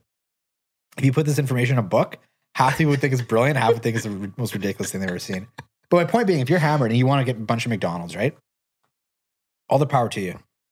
If you're hammered, you want to get, some like megabyte pizza, the one at Commercial, coming back from downtown, Deanne's 2002, holy shit, not 2002, 2012, 3 slices, $7.99, can't beat How do it. you beat it? But even Subway, when I'm absolutely hammered, I'm just like, wow, that's disgusting. I don't eat that shit. I agree. Okay, back to my question. Okay. These do not have to be the top 3 or in order, but I want to know 3 sandwiches in Greater Vancouver that are dynamite. So if you're feeling sandwich for lunch, where? God, that is such. Doesn't have to be 3. It can be 2. No, I I give you 30 if you want. Go for it. Okay. There is a new place in New West called Panini Bros. Ooh, haven't had it. Yeah. Where? It's above an auto shop. I think off 6th location. Street. 3 young Italian lads from North Burnaby opened it. Ooh, These people have been eating paninis their entire goddamn life. You want a good sandwich? That is probably going to be. Do they even have like a counter to go order at? They do. Like it's you just go in, get tires, and get a panini. No, well, I didn't go there to get tires. I just got the panini. But I would say and again, with sandwiches too, you got to consider bang for buck, right? Like you don't want to pay $30. You want your sandwich kind of in that a good sandwich. You want in that $11 to $15 range. Maybe if it's a big a 2-meal sandwich, maybe that $20 range. I'd say their bang for buck is really good. I think that. So that's gonna be my third. I'm going 3, 2, 1. I'm not ignoring you. I'm just making notes so I don't forget to mention these places as we go along. But go ahead. Okay, I think I already know. I know right away who number 1 is. I love that. Okay. I think that number 2 would probably, for me, be Big Star. I really like Big Star sandwiches. Big Star's straight quality, man. The thing is, they've grown a lot. They've grown a lot. You got to be careful when they grow, right? Fair. Have you had a Big Star recently? I've probably not had a Big Star since I've moved to Coquitlam. So since April, I've not had a year. One. Let's say a year. Did you notice any quality difference from the last time you had a Big Star to so I don't know if you had been to their original location in New West. I have with you. On 12th? Yeah. When I first started real estate, that's where me and Jamie would go for team meetings for lunch. We would go there and I remember the first time having these sandwiches, I was like, these sandwiches are so good. How'd you find out about this place? He's like, there's 3 places to eat in New West. This is one of them. At that point, that was 10 years ago. Yeah, I hear him. It's a long time ago. And then obviously it's grown and they have Langley, Surrey, Burnaby, Maple Ridge, Burnaby, New West. They have 6 or 7 locations. They sponsor the BC Lions games. There's a little interesting. That little sign. That's fucking awesome because it was one dude that started this shop. Oh, I got another one. I can't remember his name. I met him a handful of times. I can't remember his name. Is he a brown guy though? No, he's he's a white dude. Clint. It's something like that. I think the ones who run the Burnaby one are brown guys, and they fucking love sandwiches. They know their shit with sandwiches. They're I one day ordered a sandwich. You should do this one. And I did it, and I was like, oh goddamn, that's a good choice. How would you compare that chain to chain saying 7 restaurants is a chain? It's not that big yet, but compared to Jimmy John. Oh fuck, that's a great question. That is a great question. It's totally different. But dude, it's hilarious that Jimmy really good. Yeah, it's hilarious that Jimmy John's competition is Subway. That is hilarious. It's not even. It's funny because if we're talking Big Star, Jimmy John, there's no. It doesn't make any sense. How can they all how can A be in competition with B and B with C? That's like putting AJ's and Boston Pizza in the same category, right? Yeah, I don't know. It's different. I don't know. That is a great question, and I have no answer for you. Those are both great sandwiches. And I think they both win. Jimmy John's in terms of a fast food sandwich for $11, you can't beat that. It's unreal. Can't beat it. I thought of a third one, by the way. Or fourth. Sorry, it doesn't have to be in BC. Well, mine are all in Vancouver now. Okay, perfect. I think Meat and Bread downtown does a good job on Canby. I've never been to that one. It's pretty good. I think number 1, you've never heard of it. I think it's the best sandwich that I might have ever had. Never heard of. Okay. So in Gastown, in Chinatown, I was going to throw you for a loop. In Chinatown, there's an Italian restaurant who does Fiorentina style food. So food from Florence. And in Florence, they have a special type of bread. I think, oh man, I'm going to get shit for this one too. I think it's called scacciata. Basically, it's like almost like, it's like a very crispy focaccia that they cut in half and they make these sandwiches. Like very simple sandwiches that are, I think, in my opinion, made so good because they put like for example, they'll make like an eggplant blended, like almost like a mayonnaise. And like, it's like these like really thick, savory like sauces are on these. That's what I think. And they only serve their sandwiches 12 to 3. I've driven down to their shop 3 times from Coquitlam to get a sandwich. And it has, oh, I got another one, the place on Commercial, but it is, it's incredible though. It's incredible. That place on Commercial is Parmesan something. It's incredible too. Fuck, there's so many good sandwiches in the world. You know how you said it, if I regret earlier, knowing that when I ate that meal by Tom, used by Tom Aiken? Not regret. No, but you said, is it depressing to know that's Is it depressing to know that every meal for the rest of your life is downhill? So my answer to that is no, but my answer to the fact that I can't eat all the sandwiches does make me sad. Like knowing how many good ones are out there. And to think that some people are wasting that one meal on a Subway sandwich, for me, man, my mouth is watering thinking of this fucking sandwich. It's so good. Okay, so the reason I opened up to North America is because I want to name 2 places that are some of my favorite meals, regardless of food, I've ever had. One is Little Hobo in I think I told you about this place, and I think you went. It's in Kelowna. Little Hobo. Little Hobo. Is it a breakfast place? No, it's sandwiches and soups. And so they make this hilariously good cabbage roll soup that is so good. And then every day they have like a few different sandwiches, but then they have like a regular lunch menu that is like burgers, turkey clubs, whatever. And I was in Kelowna last summer. I did go. I went with Aaron. Yes, you did. I did go. I was in Kelowna for like 5 or 6 days last summer, and I went to that sandwich shop every day for lunch. And the owner is there every single day. I can't remember her name. Shit, I can't remember. I'll remember it eventually. Tracy, something like that. And every sandwich is so good. And you have a different soup because they have soups of the day, and then they have this like cabbage roll soup. Unreal.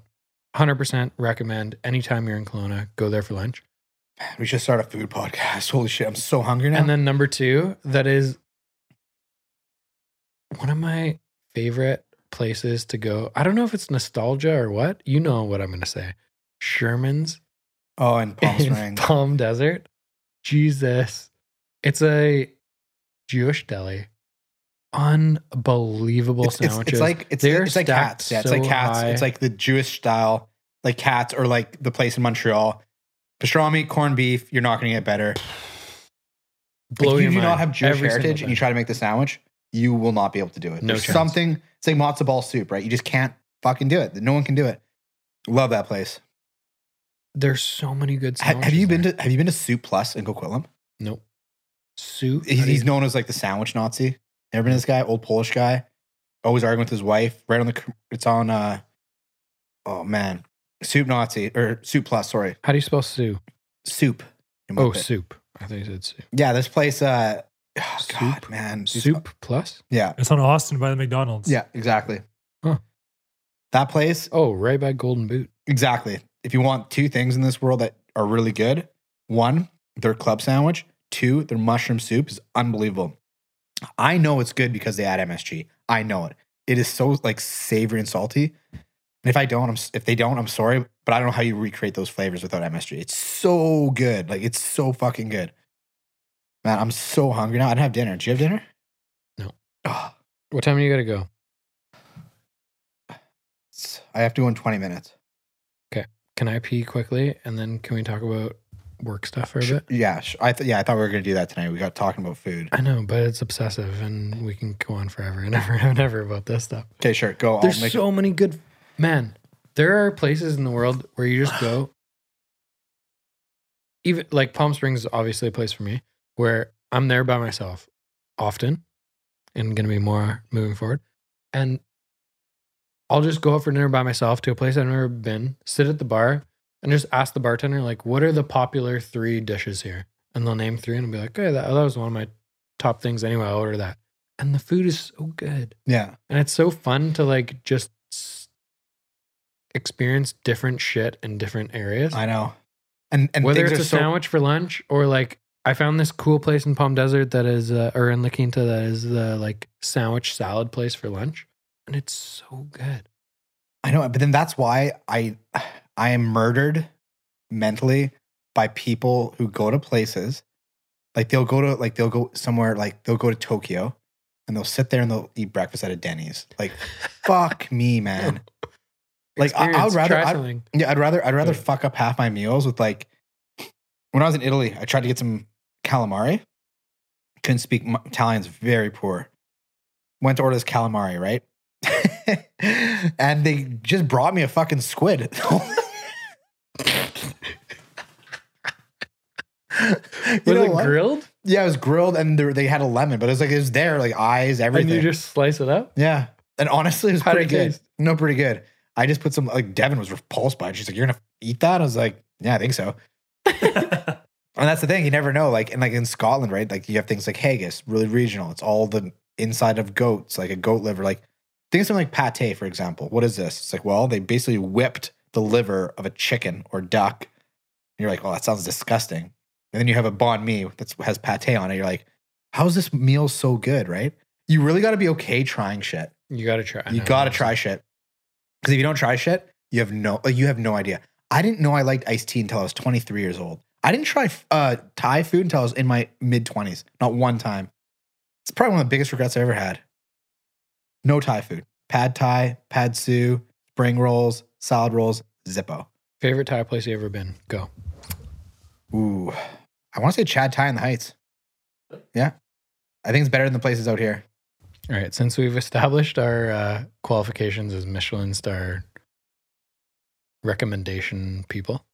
If this was a 12-hour podcast, like Joe Rogan podcast, I could keep talking about food until we leave for. I could do this for 2 weeks nonstop. I got nothing planned. Oh, man, I got a couple listings coming up that I need to like jet out, do the photo shoot, and come back. But 10 days, that's what you're asking? Yeah, I could do it. Carl? I'm in. Do you have any renos coming up? Can you call in sick? It is disappointing that Palm Springs doesn't have any really good pizza. What they do have, though. One day they will, though. What they do have there. They're trying to open the Detroit place. One thing they have there that is the best of anything I've ever had is they have a Cali fish taco from Fisherman's Market, which is the best fish taco I've ever had.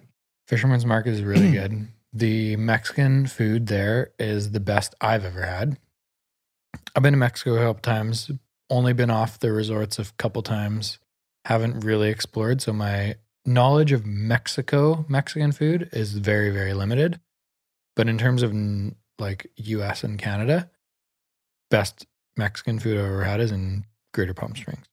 It's interesting because like there, it's such unpretentious Mexican food, right? Mm-hmm. It's a paper plate, slop of baked beans, some seasoned rice. It's not paper plates. You know what I mean? Like it's not like real plates. No, I know, but it's not like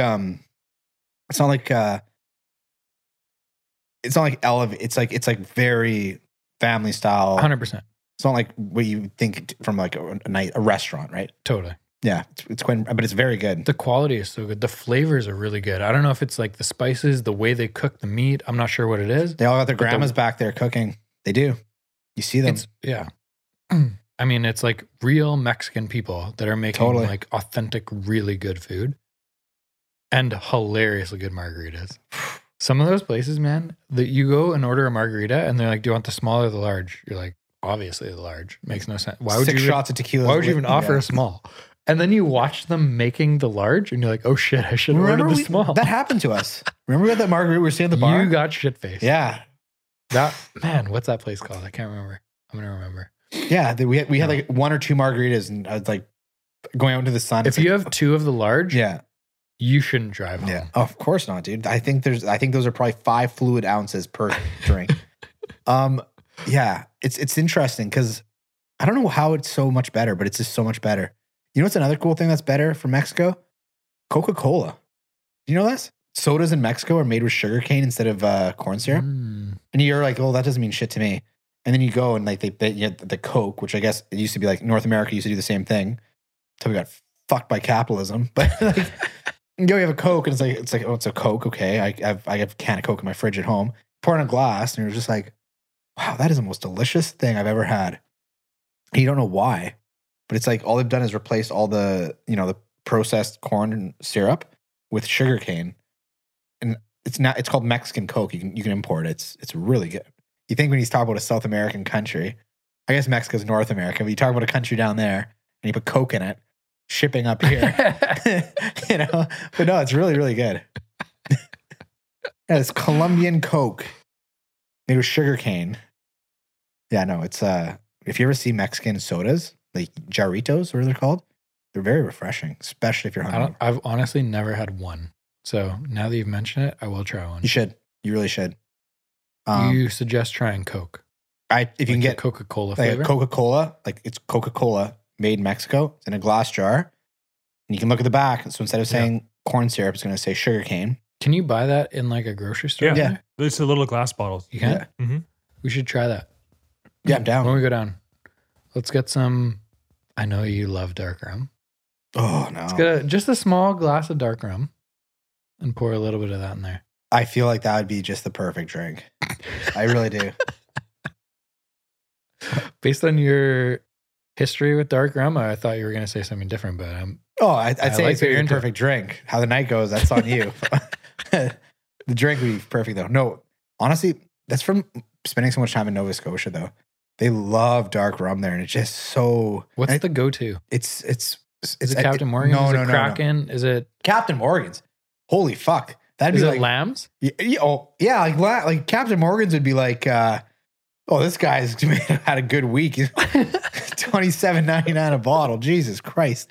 No, it's like Lambs or like Seagrams, I think it's called, or Seagrams, yeah. or like those basically well liquor, right? It's on the bottom shelf. It comes in a big bottle, plastic.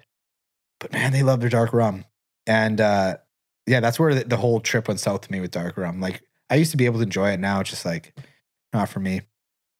Honestly, I'm kind of over that level of drinking. I want to just like chill. Like this year in Palm Springs, I just want to focus on golf. Might have one night with rum and that's it. Dance with the devil once, and that's it. Enjoyment, yeah. That's why I shifted to the vodka sodas in Palm Springs. I actually made I made this list today of just ideas of things I've learned. I made it on my phone. Things I've learned. Then I want to tell you a trick I learned. Okay, but you go first. Anyways, one of the things is like, if you're ever in a spot, for me, does not apply to everyone.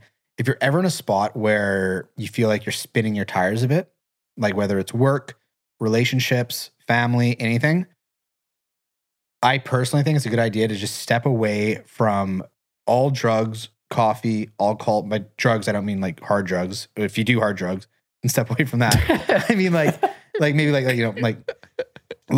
drugs, like things that are like anything, right? Just step away for a week and try to like recenter yourself, and then kind of reevaluate where you're at. I think that's a good idea for anyone to do once in a while. Like I don't want to use the word cleanse because I feel like it's a kind of one of those like 2022 words. You know what I mean? But like a mental break from the monotony of what you do, I think it can be very beneficial for people. I think more people should do it. Because when I come out of that motherfucker, I feel like I am going to take down the world.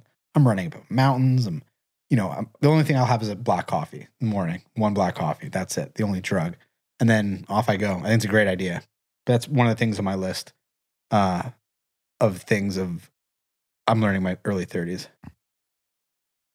Thing I learned probably late 20s, early 30s is on boys' golf trips, vodka sodas only.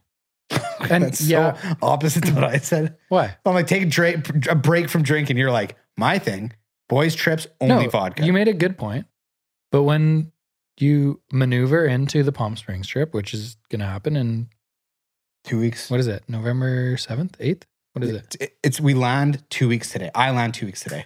It's the 8th today. Today's Tuesday. Yeah. So you land on Monday, bro. Okay. You better fucking show up to the airport on Monday because otherwise you're missing. That's why no one was running my group chat. I'm like, 2 weeks. It's Monday. Okay. 21st. Okay. Monday, 21st. What's the 8th? 8th. All right. So you got 13 days. 2 weeks from now, 13 days from now.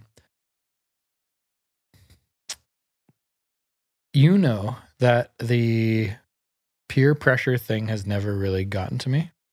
In terms of what? In terms of everything, I guess. Most things, yeah. Yeah. I'll just fight someone if they want to peer pressure me. But the really good way around it is vodka sodas. Because you can drink vodka sodas all night and just put less vodka in them and they still look the same. So like I remember last year, Malcolm was like, bro, you know, he's shit faced. He's had like 3 Bud Lights. It's funny because Malcolm listens to the podcast, so he's gonna hear that. And he's like questioning me, being like, dude, have another drink. And so I just show up with like a really tall glass of vodka soda with like half an ounce of vodka in it and Totally. 27,000 ounces of soda water in it. I find it so He's crazy. like, all right, you're good now. It's so crazy that men do that to each other, though. Like it's such a weird thing. This is the thing I don't get, It's such because a I don't weird do it thing. to other people. I don't get it. It's such a weird thing. Like if someone's at a party and they're not drinking and you go, do you want a drink? They go, no. You don't have to ask them why not. They're just like, they're no, okay, that's fine. Like we don't have to be like, oh, you pussy. Like, what the fuck is this? Grades like 12? Like, are you kidding me? It's like, yeah, he's actually a lawyer who has his own law firm and he doesn't want to be hung over He's tomorrow. in court tomorrow. He's in court 7:30, tomorrow yeah. at 7. Like maybe give him a break. But he's not getting drunk with you 3 stooges. Yeah, it's such a weird thing. I think that I think the revelation of the new soda waters is an incredible revelation. It's interesting, hey? It's a very interesting thing because like they're very refreshing. You know that a lot of booze companies are now adopting non-alcoholic Yeah, seltzers or like non-alcoholic beers. there's One a of, trend there. There's a trend there. One of Jordan's uncles like works with a brewery in Calgary, I think, called Tool Shed. And they were over on the island last week, a couple weekends ago with me. I was chatting with him. Their like big thing for next year and what they're working on right now is like non-alcoholics. Non-alcoholic beers, they're producing a seltzer, but then like extracting all the, I don't understand the science behind it, but like taking everything out of what they're producing the seltzer with, having the non-alcoholic version, and then producing a drink with that. And they think like that is the next trend. Well, it's interesting because like Flavorful, non-alcoholic things. well, if you look at Beer, the biggest whatever. beer companies in the world, never, ever in the history of these companies, these massive corporations, billion-dollar corporations, never have they been marketing. Guinness is doing it, right? Like, I think isn't Coors companies doing it with some of their drinks. Budweiser had a huge one. Heineken is huge. Heineken non-alcoholic is huge. Every grocery store, you try to get it, it's sold out. It's fascinating. Beck's, you know, Beck's, Beck's is huge. Because back when I was younger, if you wanted a non-alcoholic beer, you got served a dirty old O'Doul's, right? That's just what you got served, man. That's what we had at the pub. Yeah, I know. Well, shit, like that's what you got. But like now it's like, wow, these are like really good. I had a Red Racer non-alcoholic Pilsner the other day. Red Racer is not a huge company. It's local, right? How'd it taste? Not as good as the alcoholic version. But if you were not wanting to drink and you wanted a beer, I would say it was pretty good. Decent replacement. For me, the ones, and I've tried quite a few of them, the ones that I like, I think for me, the number one is Heineken. It tastes very, because Heineken's kind of like a skunky, different flavor already. Yeah. And I don't know if that just works into their game plan, but like their non-alcoholic beer tastes very similar to what I think a Heineken tastes like. The thing about non-alcoholic beer though is like, you'll never be at home watching a movie and you're, you know, and in the morning you come down, you found out you drank 13 non-alcoholic beers. It just doesn't happen, man. It never I've never once happened to me. Never come downstairs and the sink is full of non-alcoholic beers, right? There'll be like 2, right? Like for example, you finish mowing the lawn. Very refreshing. But you're not going to drink 13 of them. It's just not the way it works. The other day I had 5 soda waters, like flavored soda waters like this. They go down easy, man. And I came down the next morning. I was like, man, I had 5 of those. Why did I have so many? I know, but then you come down, you feel pretty good. Like your head's clear. Like I think it's a great, and for me too, because like people are like, okay, well, I don't drink alcohol. Like some people drink soda, right? Instead of alcohol. It's like, well, you drink 2 liters of Pepsi a day. Is that really the space you want to exist in either? Like, I agree. You shouldn't be drinking 6 beers a day, but like you're drinking, 6 Pepsis a day. Like really, like pick your poison, I guess. But I think like, and the thing is, they're like President's Choice, the one that you have, theirs are amazing. And they're so fucking cheap. Get a case of these. I got like 4 cases the other day. I paid, and I thought they forgot some of the cases. I know. They're like $5 each. Yeah, like $5 each. And then they're like really good. And they're not, I don't know. It's like a great substitute in the middle of the day or late at night when it's just like, you know, I could have a beer right now, but it's like, you know, why not? Just like not sub that over something else. I love them. The orange one especially is my favorite. Okay, I think we've established ourselves as nutritionists, first of all. Oh, scientists. We're definitely a food expert. That's for goddamn sure. And I'd like to step into the real estate expert category. Just the thing we do 100 hours a week. We know okay, let's slightly pretend. more about this. Can you recap your meeting on Thursday for me? And share the things that you learned that you're excited about. I know you're starting a new company. I know there's a lot of things in the works. So I want a quick summary, and then I want to like chat about it and elevate what people in your situation can learn from a little bit. So basically the meeting was a 5-hour meeting. No breaks really. Maybe Seems long. It's a long meeting, but it was with basically some of the best minds in the country in the mortgage space. These are people who are very successful, very focused, very, very like they're just really good at what they do. Robotic. They're just really good. Slightly. I don't know if robotic's the word. They're just very like this meeting was very humbling for me because, you know, I started in 2017. It was kind of really, really hard and difficult. 18 was pretty good. 19 was like, all right, let's get going. 20 was like, okay, now we're really like, this is a business. We're doing well. 2021, like, you know, you feel like, oh man, I am God.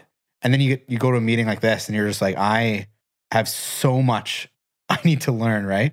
So much. Like, it was just incredible how much there is to know about anything really, but like this specifically, it was very interesting things because like these like masterminds and stuff, like you hear things that you would just never think of because different personalities have different thoughts, right? Or you're just in a different stage, right? Because I think it's important as someone in your position that is really good at doing residential mortgages. You're really good. You're good at customer service. You're good at placing people in the right product. You're good at like relationships with lenders.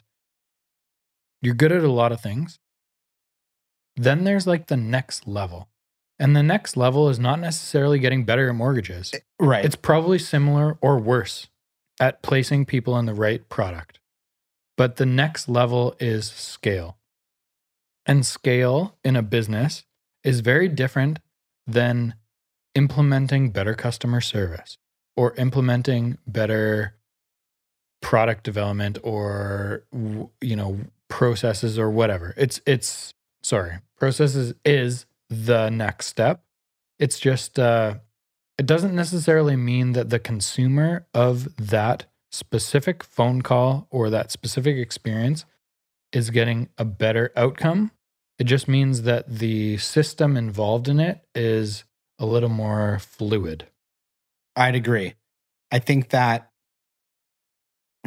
scaling well is very hard. I think it's insanely difficult to do it. Well, this is the reason that most people in real estate or other facets of real estate, mortgages, whatever, fail.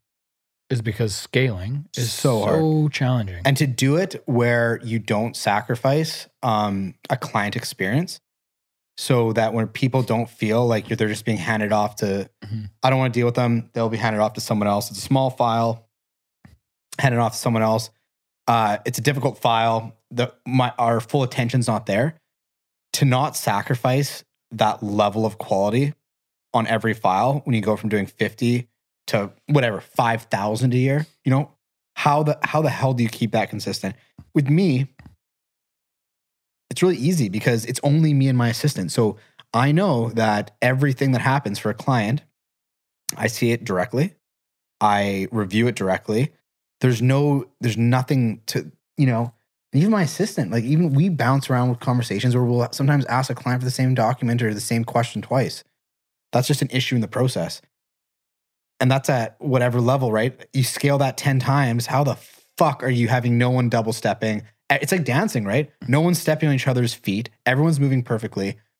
That's why I hate to say it, but I do respect bigger companies, like big companies sometimes, because it's so hard to have everyone working together for a common goal and not have, like, that scale is so hard to nail without sacrificing. Like, we're just talking about sandwiches, right? Like, Subway can make a fucking shitty sandwich because they sell about 1 billion of them a day, right? But they've sacrificed something for something else. And do you want to do that when you're handling someone's biggest investment? Probably, unless you're doing it really well, which luckily the people that I've been talking to, like, and trying to learn from, are like, they do it really well. And like, I think that there's so much value in that, because I think it's a very hard thing to do. I think of every 10 people who try, I think 9 probably fail in scaling properly. Most big companies fail somewhere. And there's a lot of things that I don't necessarily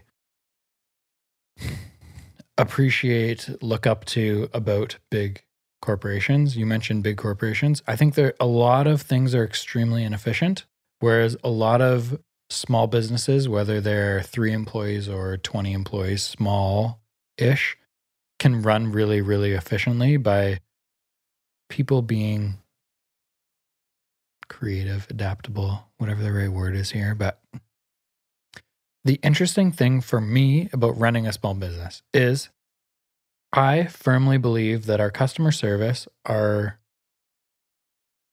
experience that consumers have in our business, buying and selling real estate, is far superior than 99.9% of experiences that happen in Greater Vancouver. So my goal with trying to scale, and scale doesn't mean doing 15,000 transactions tomorrow. It means like slowly growing. Which I agree. I understand. But that means like, how do we help, like going from 150 families helped per year, how do we help 250? And then going to 350. So every year, just like slightly growing, that more people are getting a much better outcome and experience through the real estate transaction than they would elsewhere, because 99.9% of them elsewhere are not as good. So that's what I'm trying to instill in a team growth thing. So that is why I'm saying it's so hard, because like, think of the sandwich thing again, right? It is making more sandwiches, really hard. Maybe using bigger ovens. Maybe they don't reach all the meat the same way. Maybe not every piece. Maybe the sandwich person doesn't care as much because he doesn't see his boss every day, right? You're scaling. You got to keep that level, right? The level is so hard to keep. But as the individual that is trying to scale, the responsibility is on you to instill these, what's the right word? Characteristics, values on the people that are growing, and being like, from my experience, this is what is going to help people have a better outcome in this transaction, in this mortgage, in this purchase or sale. But how do you make someone feel as importantly about your company as you do? It's impossible. I don't think it's impossible. I don't think anyone can ever care about, like, you're a company that you own is like a business, right? Mm-hmm. You watch it grow, like a child. You watch it grow. You invest time and energy into it. It falls a couple times. Sometimes it falls a lot, and then you kind of pick it up and it grows. But like, no one ever is going to have that same passion about something that you're growing as if it was their own. You know what I mean? I think that you can have a really good babysitter, like a really good person who really cares. Like my mom, if I had a kid, my mom would really give a shit about that kid. But would she give a shit as much as me? I don't know. That's honestly why I struggle. I struggle because I can't let go of responsibility, because I've worked what I feel is very hard to hold a level of what people come to expect. And 2, I don't want anyone else, like, I don't want anyone not caring about this thing that I care about. I challenge you on number 1. So you say you have a level. Let's say that level is 100. Sure. Of client experience. If you can offer 50 people level 100 for the rest of your life, is that more important to you than offering 500 people level 85, because you're instilling most of your knowledge in other people to help more consumers because all those other consumers, let's say 450 of them, are going to go elsewhere and get level 65 versus 85 because you've shared all that shit with them. So that's we're very lucky in both of our jobs where the bar is quite low of being really good. But you could say that about any industry of all time ever. Oh, right? Man. Anything. Vancouver real estate is a special one. There's some idiots out there. Japanese sushi restaurants in Vancouver. There are some places that you go that you feel like you need to throw up immediately as you leave. Then there are other that you're like, that was the best meal I've ever had in my entire life. It's the same thing, right? Yeah. I think that, again, with real estate in Vancouver, I think that, I think that it's because of exactly what we're talking about. I would, in that option you gave me, I would take 85 out of 85 for 5,000 people. Because I know that a lot of people are getting 15. Tons of people. This is my Loads thing about, of people. This is my thing about Greater Vancouver real estate, and I say this comment all the time, is most consumers get fucked in their transaction. Most. Whether they're buying or selling, most of them currently, most being like 75 or more %, are getting fucked in the asshole every single time they buy and sell real estate. So this is my passion about real estate, is that I want people to come onto our team so that they learn how to treat people properly and negotiate properly and get the most out of deals so that consumers don't get fucked. That is my thing. Well, I can agree with you that a lot of consumers are getting fucked. Most of them. Man. Yeah. I could give you hundreds of examples of you calling realtors and being like, you accept an offer week 1 or day 1 for list price? Yeah. The property's worth $2 million. You list at 1.7. She's like, oh, really? Oh, I know. I see it a lot. Sometimes I'm not a realtor, so when I look at contracts, but I do look at contracts every day, right? And some that I look at, I'm just like, baby, it sucks. Yeah. And some of them I look at, I'm like, holy shit, that's a great deal. That's my comment on scale. But continue with your story about the meeting. I would say it was very okay. So my first thing I would say is, to summarize my first point, is that these people who are like the best in the industry at what they do, in my opinion, they have very, very good processes and they are able to scale without losing value on the client experience. That's a summary of that. They're not losing points, but they're growing clients. And it's really easy to grow clients and lose points. So I think that's very hard to do. Secondly, I'd say it was very, obviously quite humbling to, it's easy to be a big fish in a small pond. And then when you jump into a different pond, all of a sudden you're the small fish. It's kind of an interesting experience because, I'll jump onto this point. If you want to be good at anything in your life, surround yourself with people who are really good. If it's golf and you're a 10 handicap and you golf with 10 handicaps all the time, all your buddies are 10 handicaps, try your best to play with a pro or a scratch, because it's just a different level that you don't even realize because of what you do all the time is what you know. It's just like the same way we were talking about that fucking peanut butter. You do what you know, right? And that's normal to you until you try and you go to like, holy shit, this is something that I haven't seen before. It's really impressive. And it's very motivational. I went home that night and I actually basically took the night off. I slept on the couch by myself because I was just like, had a lot of thoughts. Woke up the next morning at the crack of dawn. I think I woke up like 5 o'clock just with 1,000 ideas. I wanted like all these things.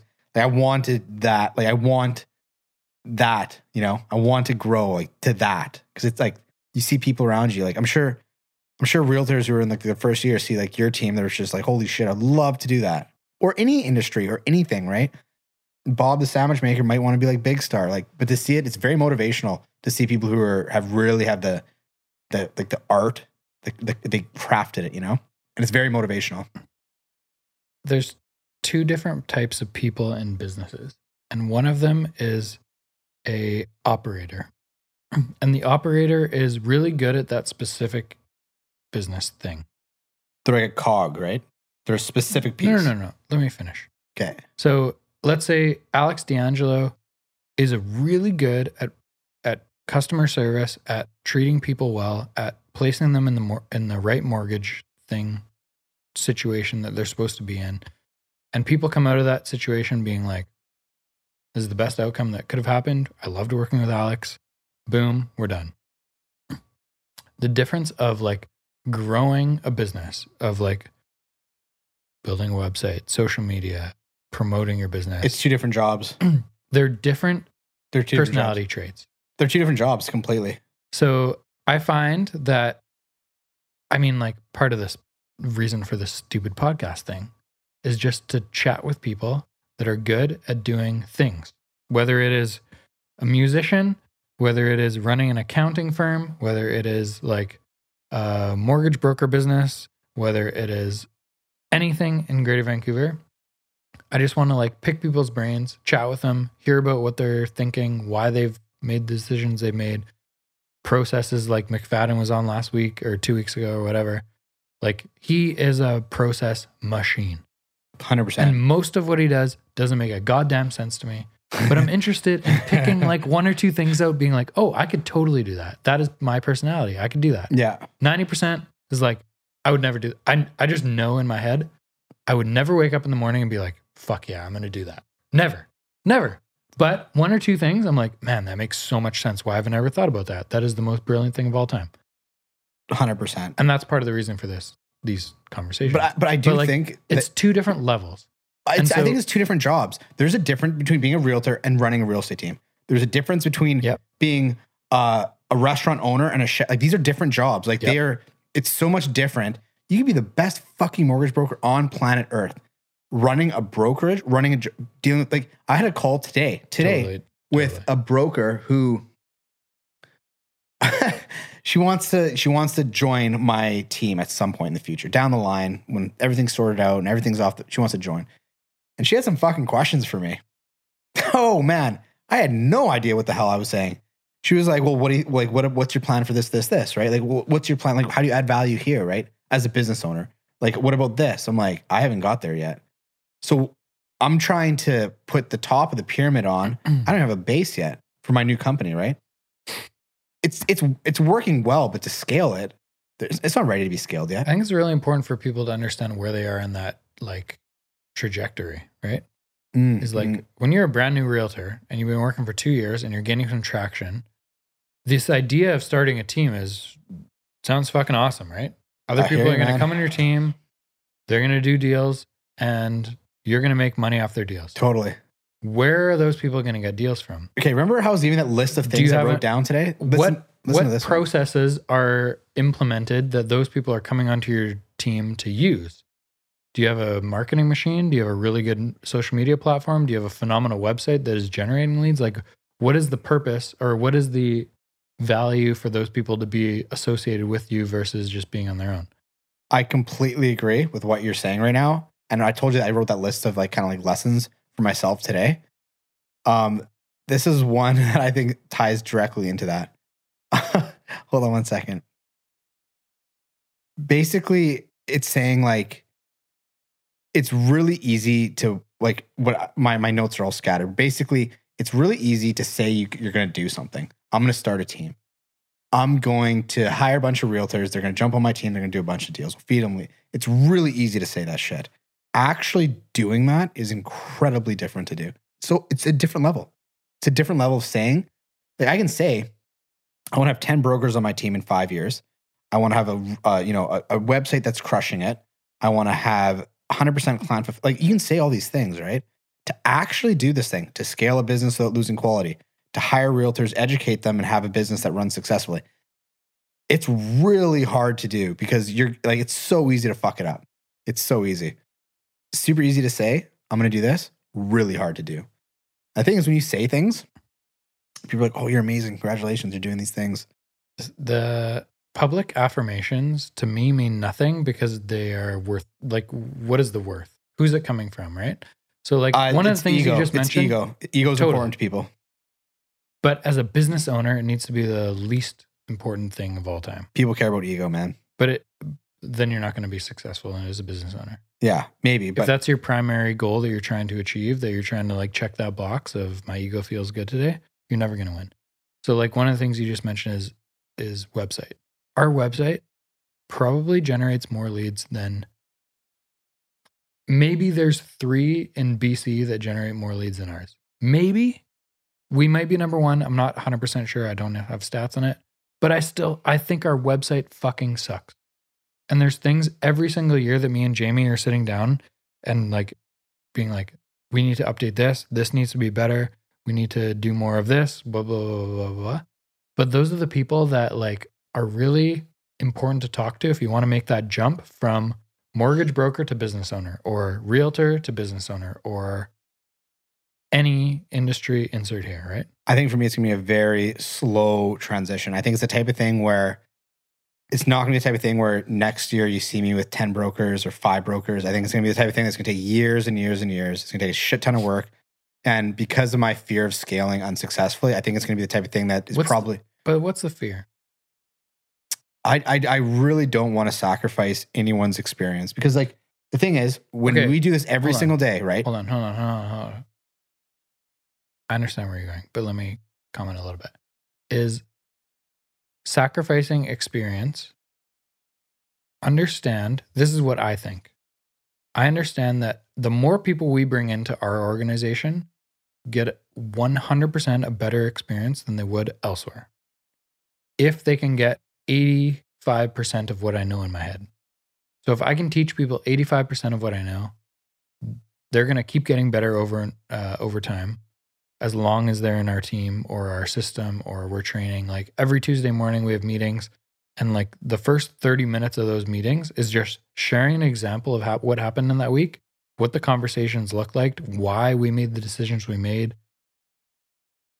It's actually quite interesting and would be a good podcast, but we don't want to share all that stuff. But what you guys talk about? I mean, like we would, but it's just like, it's personal conversations about like personal transactions, so we can't share them. No, I hear what you mean. Yeah, personal information, but you even could share like what you guys talk about because like the topics we share on the GD podcast, right? Yeah. So like we really want the industry to be better, but we know for a fact that every listing that we have, most of the buyer's agents that are coming in have no fucking idea what they're doing. And so the consumers that are working with those buyer's agents are getting screwed most of the time. Yeah, I know. I see it in the contracts a lot. It's true because like, yeah, people who are doing 5 or 6 deals a year, like they know marginally more about real estate than their client. That sucks. Man, it sucks. I don't know. It's not something that's like really like I think morally like it's almost like a service that like people need to be better educated almost because like the decision is such a big one and it's not life or death but it's a pretty fucking big one to buy your dream house or not. I think there should be some level of guidance. The interesting thing about our industry is my leg's cramping. Is the screw ups are financial and like monetary that are very difficult to like judge. Like if you bought a home last year, pay 1.6 million.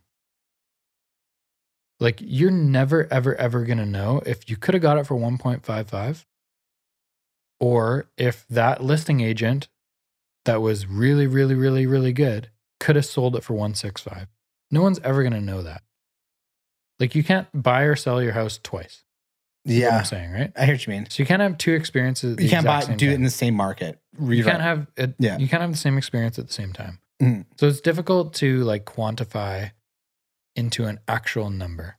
But there are just so many situations where we see like transactions mishandled, whether the negotiations or whether like there was an addendum we saw come back to us on an accepted offer on a house in New West. That was just like, buyer would like $70,000 off on the final day of subject removal. As an addendum? As an addendum. And you call the buyer's agent and you're just like, why? It's just like, buyer and seller agree to reduce the price $70,000. And he's like, the buyer doesn't feel comfortable with that number, so they like to reduce the price $70,000. I can honestly say I've never seen that before as an addendum. Dude, it happens so often. Really? So often. And why the fuck even have an accepted offer? They're just trying to bullshit you. Especially in slow markets, there's so many realtors that just don't really understand the process, or they're telling buyers that are just like, just accept the offer. and we'll renegotiate on the last day. Happens all the time. You're like, sorry, this isn't how it works. Sorry, bro. We agreed on land value, which was this number, and now you're asking for $70,000 off? No. He's like, well, they're not going to remove subjects. I said, okay, well, then they're not going to buy a house. Yeah. So The fuck is it? What do you think is going to happen? That whole thing made no sense to me. Like, what the fuck? Like, why even have an original accepted offer at a price? For example, if they said, hey, we did an inspection and there's an old greasy oil tank that we found. You didn't disclose it. We'd like to talk about this. That's one thing. But this is just like arbitrary $70,000 off. Oil tanks are obvious things that can be easily discovered prior to accepted offers, just for public's record. Okay, let's say it's not This that. is not something that happens in the last day. Be like, oh my God, we found an oil tank. No, these things are very public record. It's easy to get a scan. It costs $100. Totally. But like, It's it just seems like a easy. very silly thing. Like, and where'd you come with 70,000? What would you, okay. Why not As- 60? Why not 90? Why As not someone who's a 190? mortgage broker, so you're inside the industry, you own a home, you've bought and sold real estate multiple times before. What percentage of deals that have accepted offers remove subjects, in your opinion, do you think? Just random guess. Do you have Accepted to off- answer this? I mean, I know the rough statistic. Yeah. Okay, so I would say out of offers that I see come onto my desk, Out of 100 accepted offers, how many remove subjects? ooh, I want to say like 80%? 65%. Okay. So consumers have this idea that accepted offer means, oh my God, we sold our property. And so it's a constant battle with us as listing agents to be like, manage expectations. Yeah, we got the accepted offer. Perfect. We got 7 days to remove subjects. That's when we find out if the property's sold. Yeah, Let's take a deep breath. totally. There's going to be a few sleepless nights. We totally understand that. They're going to do the inspection. They may renegotiate for some bullshit that is probably not realistic. Shit is bananas in Greater Vancouver. People are buying properties, single family homes, for $1.8 million. And on the last day, asking for $200 off for some bullshit. It is mind blowing. It is mind blowing. Like, I can honestly say I've never seen that either, actually. man, you gotta follow me around for a day because it is absolutely outrageous. We had one recently. It's so it was funny like how an people- $800,000 condo in Coquitlam, and someone sends us this addendum and being like, the dishwasher. There's a 10-year-old building, $800,000, really nice 2-bedroom condo. The dishwasher springs that make the door go up and down aren't functioning as normal. We'd like $200 off. Oh my God. Otherwise, we won't remove subjects. Fuck you. $200, Dude. bro. As a buyer's agent, Oh my God. That's so fucking if a crazy. buyer asked me to send that addendum saying we want $200 off based on an inspection report, I would say, first of all, I'm never using that inspector again because that is a fucking bullshit inspection. Second of all, no. This is hilarious. You're buying a condo for $800,000. We're not asking for $200 off, or $800,000. We're not asking for $200 off. I think it has to be just. Third of all, I would never, ever, ever, ever, ever write that addendum. That is hilarious. it has I'd just to be like, okay, Alex, you'd like to buy this condo. You're really upset about these $200. I'll give you $200, man. Buy the condo. It's a wicked condo. We got a good deal. $200 is not it has changing to your be, life. dude. Some people, they have to feel, no matter what happens in life, that they have won in some way. They have to feel like it. So if you let's use $1 million for example. Why not? It's a fucking townhouse. $1 million. To ask for $200 off $1 million. Let's do some math here, okay? Carl, you want to do some math here? What percentage of $1 million? 0.02%. 0.0002%? 0.02. No, 200 on $1 million. It's a difference of 4 zeros. 3 0. Okay, so 0.00002. 302. That is what you're fucking going after. So 0.02%. Point That's what I said. 0.0002. Is that what I said? So you times it by 100 to get a percent. Yeah. So it's not 2%. It's not. Or you're talking in terms of percentage. It's not 2.2%. It's 0.02%. Yeah. Which is what I You're said gonna edit in and the cut beginning. this, right? No. No. Oh shit. Okay, so wait. I would like this to stand as mathematical genius, Denny Dumas. Wait, hold on. We're talking about $200 off $1 million. It's not 0.2%. 0.02% is what I said the entire time. And you said no. And I'm saying 0.002. But then if you're doing percentages, you got to. I was by 100. Thank you. Okay, anyways. It's just a hilariously small thing. It's hilariously small. People win it's such a crazy. Think of it this way. It is less than half your strata fee per month. I know. And it's $1 million you're talking about. Yeah. It's wild.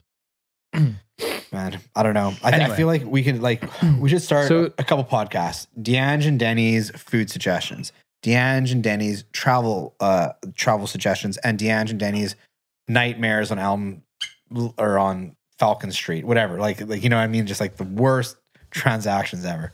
So as we talk about the idea of scaling a business and whether you want to do this solely or bring on people to educate consumers better, this is my idea, is that I can only help 100 people a year. Capacity. Got 100 out of 50,000 transactions that happen in Greater Vancouver. Most people are getting shitty advice. That's my idea. There are other good realtors in Greater Vancouver, 100%, but we're all doing maximum capacity 100. If we can educate people to treat people better, to get them through the process better, that they can have a better experience and save money. Everyone wins. Yeah, I know. The consumer is getting a better experience. And me doing 100 versus 500 at 85% is so much better than me doing 100 and the other 400 getting 15, 20, 30%. So if effort, everyone's right? a good realtor, how are you going to smoke everyone in transactions then? There's no such, that doesn't exist. But if everyone is hypothetically, that's like saying 85. Everyone is LeBron James and the best athlete of all fucking time. That's such Man a just dumb compared thing. himself to LeBron. I'm not comparing myself to LeBron the real James. estate. I'm just saying, like, LeBron. You're saying, what if? What if It's true. mythologically we're all hippogriffs and we can all fly? This is right? true. The what if is amazing. There's that very famous saying. I said this on your podcast before. What if my grandma had wheels? She would have been a bike. Grammy? Yeah, if you're like, that's the saying. It's an Italian saying. It's if grandma had wheels, she would have been a bike. Another one is like, if my aunt had a dick, she'd be my uncle. It doesn't work so much that in these days, but but it did. That was the saying for a long time, right? For 40 years. It's basically saying if is, but if it doesn't make a difference. Okay, so out of that meeting, what else do you want to share? Things that you mentioned you woke up the next morning at 5 a.m. with a shit ton of ideas in your head. Share a few of them. What are you like pumped to implement in 2023? Okay, I'll tell you one thing that's kind of different than what you might expect. I mean, I'm excited about so many things for our team in 2023, and a lot of them you probably wouldn't expect. So like, I just think that businesses are so dynamic and there's so many crazy things that happen behind the scenes that when you tell someone else, like me and Jamie and Monica had a 3-hour meeting today. And if I told you what it was about, you'd be like, really? You spent 3 hours on that? Yeah, this was one thing that was really cool was the president, like the CEO of the entire mortgage brokerage was there. Which is Mortgage Architects. Mortgage Architects. And what's that guy's name? Dustin Woodhouse. Is that guy an OG? That guy is a fucking, he is like the Elon Musk. The Elon Musk of mortgages. mortgage broker. Seriously. You should message him and get him on your podcast. I can arrange this if you like. I'd I'll love to connect chat you guys. with him. Because this guy is really the type of person who, like in banking and finance, I've been in banking since I was 21, so I've been in banking for 12 years. Things can be very black and white. This is the policy. This is the procedure. This is how it's done. This is the lane. You drive on your lane.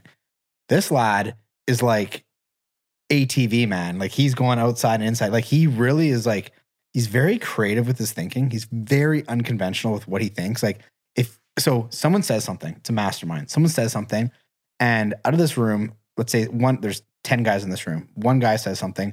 Let's say 7 guys have kind of the same thought about what this person just said. His thought is going to be something completely different, and he'll say it, and you'll be like, firstly, to be honest, my first thought was kind of like, what the fuck? And then you think about it and you're just like, wow, like it's just like, so I think that as bankers, we're so like in the norm of, okay, well, A equals B. You put vinegar and baking soda together, you're going to have this, like, this is it's always going to happen. What's going to happen, right? This is going to happen if you put these two things together. He's like, well, if you do it like this, maybe it doesn't happen like that. I was like, I can't get into specifics because I want to just respect his privacy and kind of his ideas, which I thought were brilliant. But what I took away from it was like, goddamn, like there's so much to learn from people who have been doing this for so long. This was a person who was an ultra successful broker, like insanely successful broker. He's like, to your point, he's like, I can help out, let's say for him, he can help out 500 people a year. Or you can start one of the biggest brokerages in Canada and help. And he does classes, he has books. The guy's he's switched on. Like he's really, and the thing about him was I heard a lot about him before I met him. I heard a lot about him, and you hear a lot about someone, it's like, okay, well, I understand that they're a great person, but I was still impressed when I met him, even though the bar was quite high. It was really the first time you met him? No, I've had conversations with him before. I'm just saying in general, when someone is built up, the bar is quite high. It's like if I was to say, hey, Danny, man, go to this movie. It's going to be the best movie you've ever seen. No, and then Carl says it to you. And then JC says it to you. Devin says it to you. Marco Man says it to you. You're going to be like, okay, this is going to be the best. And you have this like really high standard. But if you go into that bitch and still think it's like, wow, this is probably the best movie I've ever seen, it's quite an impressive feat to be like, wow, that's the best one you've seen, right? Because you've seen a lot of movies. And yeah, it was, but basically what I take away from that is like, man, there's so many ways to shave a kitten. Is that the expression? Is that it? There's so many ways to shave a pig. So many ways to shave a I cat. don't think pigs get shaved.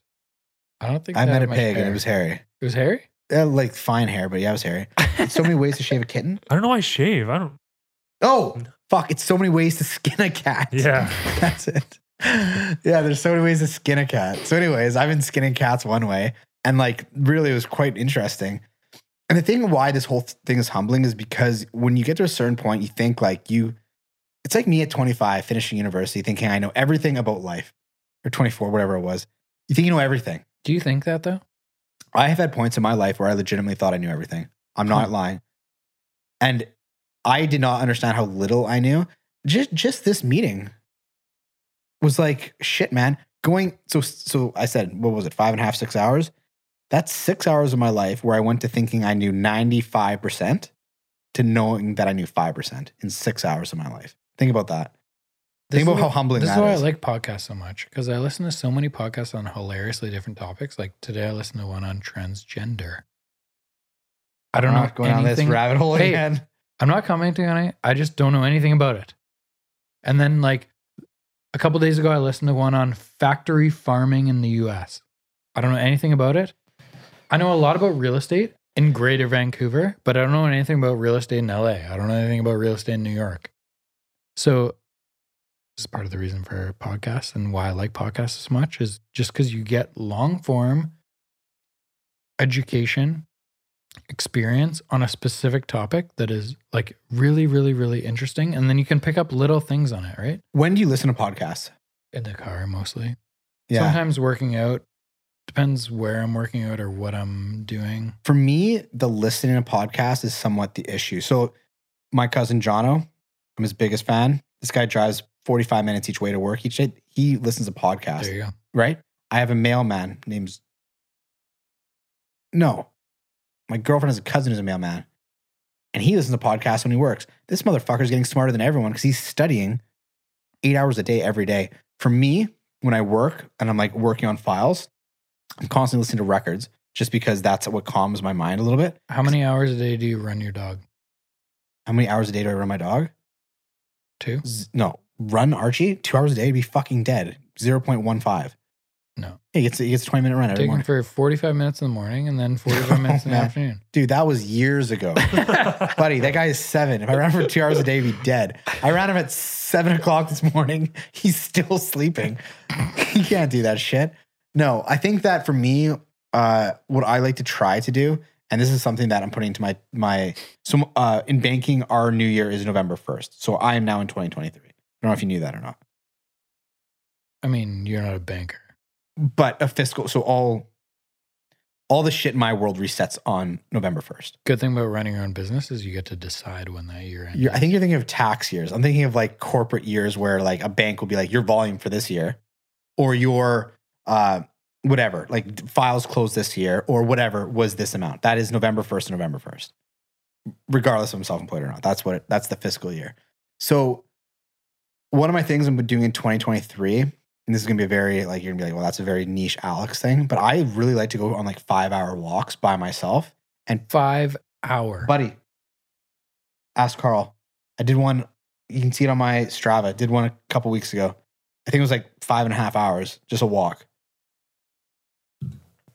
I do it. I like it. So what I do, so this is like this will be like a Saturday morning. I'll leave and I'll just walk for like 5 or 6 hours. And like, dude, what kind of distance are you covering? So this walk was half marathon, 26 kilometers. Wow. And then I walked up to the top. You want to know where I went? I did the West Canada, or that Trans-Canada Trail. So I left my house.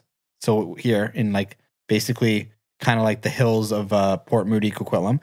Walked down to basically the Trans-Canada Trail. Walked by the breweries, down Barnett Highway, over the mountain to Lougheed Mall, and then back up down Clark, which goes to North Road and home. It was like 22 kilometers or something. I think it was like 22 or 24 kilometers. And anyways, long story short about this whole process is I found that's a really good time to like, if I want to listen to podcasts. No fucking shit, man. You could go through 5 podcasts there. I know, it's really great. Do you listen to podcasts? What platform? Spotify? Spotify, yeah. Okay, so do you listen to them in regular time or 1.5 times? The fuck does that even mean? So every podcast I listen to is 1.5 times. So they talk slightly faster. It's sped up. Interesting. No, I definitely listen to it in regular time. So you're going to change. This is going to change your life. So in a 5-hour walk, you could literally listen to like 3 or 4 Joe Rogan podcasts. But my point, 3 hours. My point on this is that this is a time for me to like, enjoy nature, relax, and clear my head and learn. And I feel like if you were to like speed up a song, for example. No. I'd be like walking quicker going up the mountain. It's different. Burning Mountain. It's like me saying, "Hey Alex, how was your day today?" versus, "Hey Alex, how was your day today?" Okay, I see what you mean. You still hear the exact same thing. Yeah, we speak less quickly than we comprehend. The pauses are more brief. Try it. Honestly, try it tomorrow. Okay. Do you like exercise most days or how? I would say that's another part of 2023. I'd say no. I went. So my plan was when I moved to Coquitlam, because I live right on the Coquitlam Crunch, I want to do that every day or a couple times a day. But what I found I do is I don't do it for like a while, and then I'll do it like 3 or 4. Like I'll do it a bunch of times, and then I won't be able to walk for like a week. But then I'll recover, and then I'll do that again. I think the healthier method would be to try to do something every day. I noticed another thing I noticed about this meeting that I was in, just jumping back to that, these guys all had very regimented exercise schedules.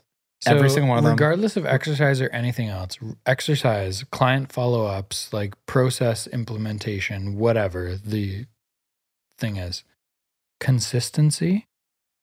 If you look back, like I'll look at myself, for example. I look back 3 years from now and look at my Instagram. The product that was put out on my Instagram is cringeworthy versus today. And I look at the reels and the stuff that our team is doing, and I'm like, fuck yeah, we're like, this is pretty exciting. Imagine pretty 3 cool. years it's going to be. Exactly. So like the consistency of doing something every single day, whether it is one time crunch, 20 minutes up, go home, start to work. Well, that's 20 minutes times 365 is hilariously important. That's what versus doing it 3 times and then being like, fuck, I'm tired. I'll do it next month. That is exactly what Dustin said. He said that things that are like things that are, I can't remember how he worded it, but basically any action you put into your business, if you treat it like going to the gym, you can go to the gym and you'll have absolutely nothing to show for it. But you do that for a month, there's something to show for it. Do that for a year, there's really something to show for it. Do that for 5 years. Wow. Like look what's happened, right? Have I talked to you about my fitness journey? If we're talking about fitness? Yeah, you worked out every day for a year. 2016, I got fat. Well, 2014, 15, Subjectively 16. Fat. In my opinion, There's I got 300 fat. pounders out there that'd be like, fuck off, Danny. For me, right? Like everyone can feel their own shit differently. For me, I went from being a high school, university kid that was very athletic, that was very in shape, that had 6% body fat. I got to test it in North Dakota. I was the lowest on the team. Could you imagine that? I was Skinny like white boy from 6.2%. Canada. Apparently I didn't eat enough. I don't know. I went from that 185 pounds to being 215, 220 and feeling super sluggish, waking up every morning, be like, ugh. Literally getting out of bed like that, feeling my fucking belly flop my underwear belt over my jeans or like whatever on the way to appointments in 2017 to being like, fuck it, I can't do this anymore. This feels like garbage. Every single day I wake up feeling like garbage to being like, okay, I'll run for 4 minutes tomorrow. And then 6 minutes the next day. And then 6.5 the next day. And then 2019 was like, fuck it, I'll just work it every day. And this is a stupid mental thing, right? I would not recommend this for people. Have you done this before? What you just said? No, the everyday thing for a year. It was stupid. It was I've so done dumb. that fucking thing. But in No. my head, it made sense being like, I don't want to be fat anymore. I hate this feeling of this shit. I don't want to be fat. I don't know how to do it other than just like every day. I have to guarantee that I'm going to do this thing every day. The thing is, everyone will make an excuse of why they can't do it someday, and that day turns into a lot of days, right? I think I'm old enough now. People can say, I'm sick. I'm not going to do it today. And that one break in February turns into 3 days in March. I'm hungover in July. That turns into like, you know what I mean? It grows like 100%. It has to be every day. You can't fucking make an excuse. The hardest day for me was in May. So it was 2019 that I did this stupid thing of working out or running or hiking or all three, which I would say 4 out of 7 days a week was all three. But each day I had to do 30 minutes of exercise every single day. What was your the hardest day was in May. What was your threshold though? Like, what is exercise? Breaking a sweat? It doesn't matter. So this is the thing that people think. Like they have this fucking image in their head that like, oh, David Goggins is running 3 marathons tomorrow. I'm not gonna fucking do that, obviously. Yeah.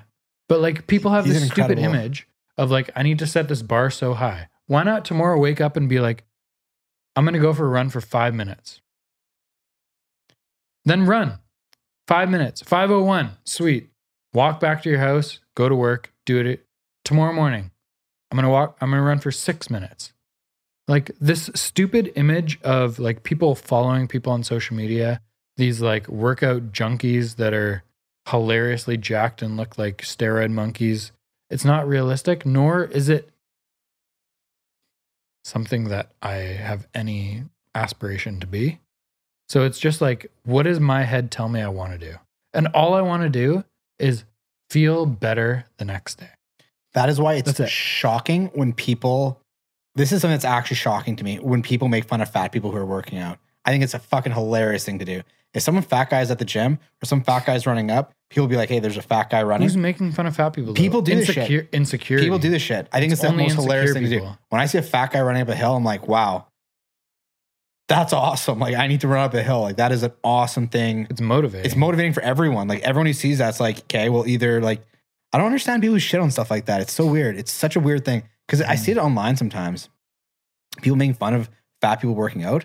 It's such a weird thing. Like, this is a person who's actively making their life better. And for them, it's harder than it is for you. And they're still doing it. And you're making fun of that? But what's most of social media? Because you're saying Bullshit. online. It's Online mostly is social bullshit. media. Yeah. It's bullshit. Most of social media is insecurity. Mhm. Most of social media is saying like, look at me in the bikini. I look awesome. I need people like me for me to feel better I about know, it's myself. fucked right? up, man. This is why I have to unfollow people, man. That's why people are making fun of fat people, is being like, you don't look as good as me. And the fat person's like, well, I'm doing more exercise today than you are. So I'm making more progress. I than get you it, man. are. It's something. It's like going back to the coffee peanut butter thing, third baffling thing is people making fun of fat people working out. I don't get it. Every time I see a fat person working out, I'm like, that is fucking sweet. I need to go work out right now. Because I think that it's so much harder for them. And like, they're so much like, if I'm self-conscious about what I can do and they're doing it, like, what the hell right do I have? It's very motivating. I really like it. Anyway, man, we've really bounced around on this podcast. Holy shit. I know. After 2019, where I told myself I was doing 30 minutes a day for the entire year, I adopted this thing that I had to work out. I had to push myself for 20 minutes per day. And this sounds so small, right? 20 minutes in 24 hours is not that much time. But,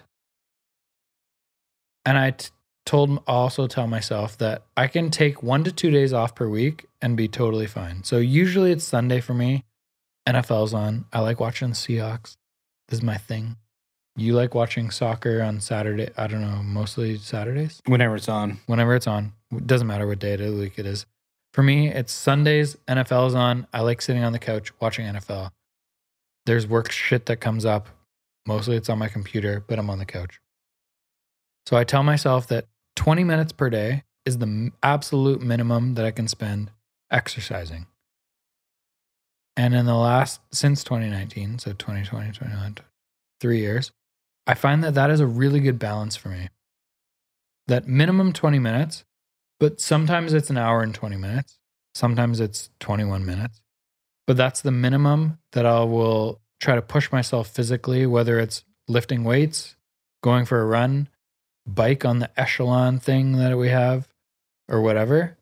And like, that is a super good balance to keep me kind of like maintaining. Yeah, I think that you're a little bit fucked, to be completely honest with you. Like, no one's going to just automatically be like, I'm going to work out every single day for a year and be able to do that. I think that most people will have a different approach to it. So, completely honest. Is coming from, I'm just saying, most people are going to have a different approach. This is coming from you talking about consistency from Dustin and McFadden and the people that you met with last Thursday. Mostly Dustin was talking about his consistency. Yes. Yeah. But look at any successful person in any industry of all time. What is the common denominator? I would say work ethic, which I guess would maybe go into consistency. Disagree. Consistency is the common denominator. You can work really hard for 24 months and then fuck off and your business goes to shit. Okay, right? I meant consistent work ethic. Consistency is the first word you said there. Okay. But I'd agree with that. That's it for anything in life, man. Like in a personal relationship, in like your relationship with your kids. If you treat them like gold for 3 days and then you're like, fuck it, I want to go away with my friends and golf for 2 weeks and then I'll come back and I'll be your best friend. Your kid's going to be like, why'd dad go away for 2 weeks? You know, like. Argument to not have children. Same as a business, same as anything. Yeah, I agree. Consistency is definitely important because things are not an immediately gratification, right? Almost nothing's immediate gratification. Name one thing that is immediate. Drugs.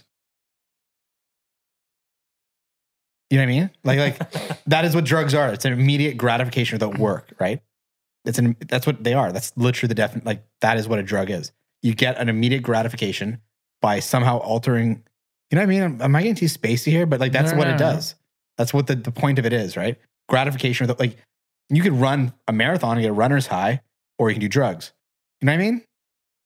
You could. Does that make sense? That's why drugs exist. It's immediate gratification for things that take work. Yeah, I'm trying to bring it back to reality though. So I think that's very realistic. Carl, looking at first base here. Is that a good point? I think so. Sounds good.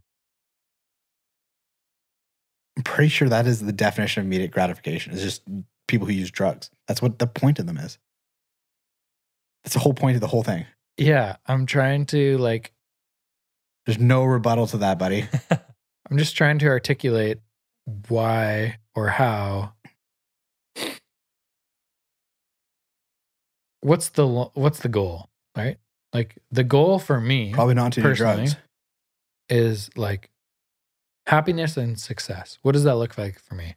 So for me is like running an awesome business where the people that I work with every day are excited about being there, I really enjoy being around and enjoy like sharing ideas with.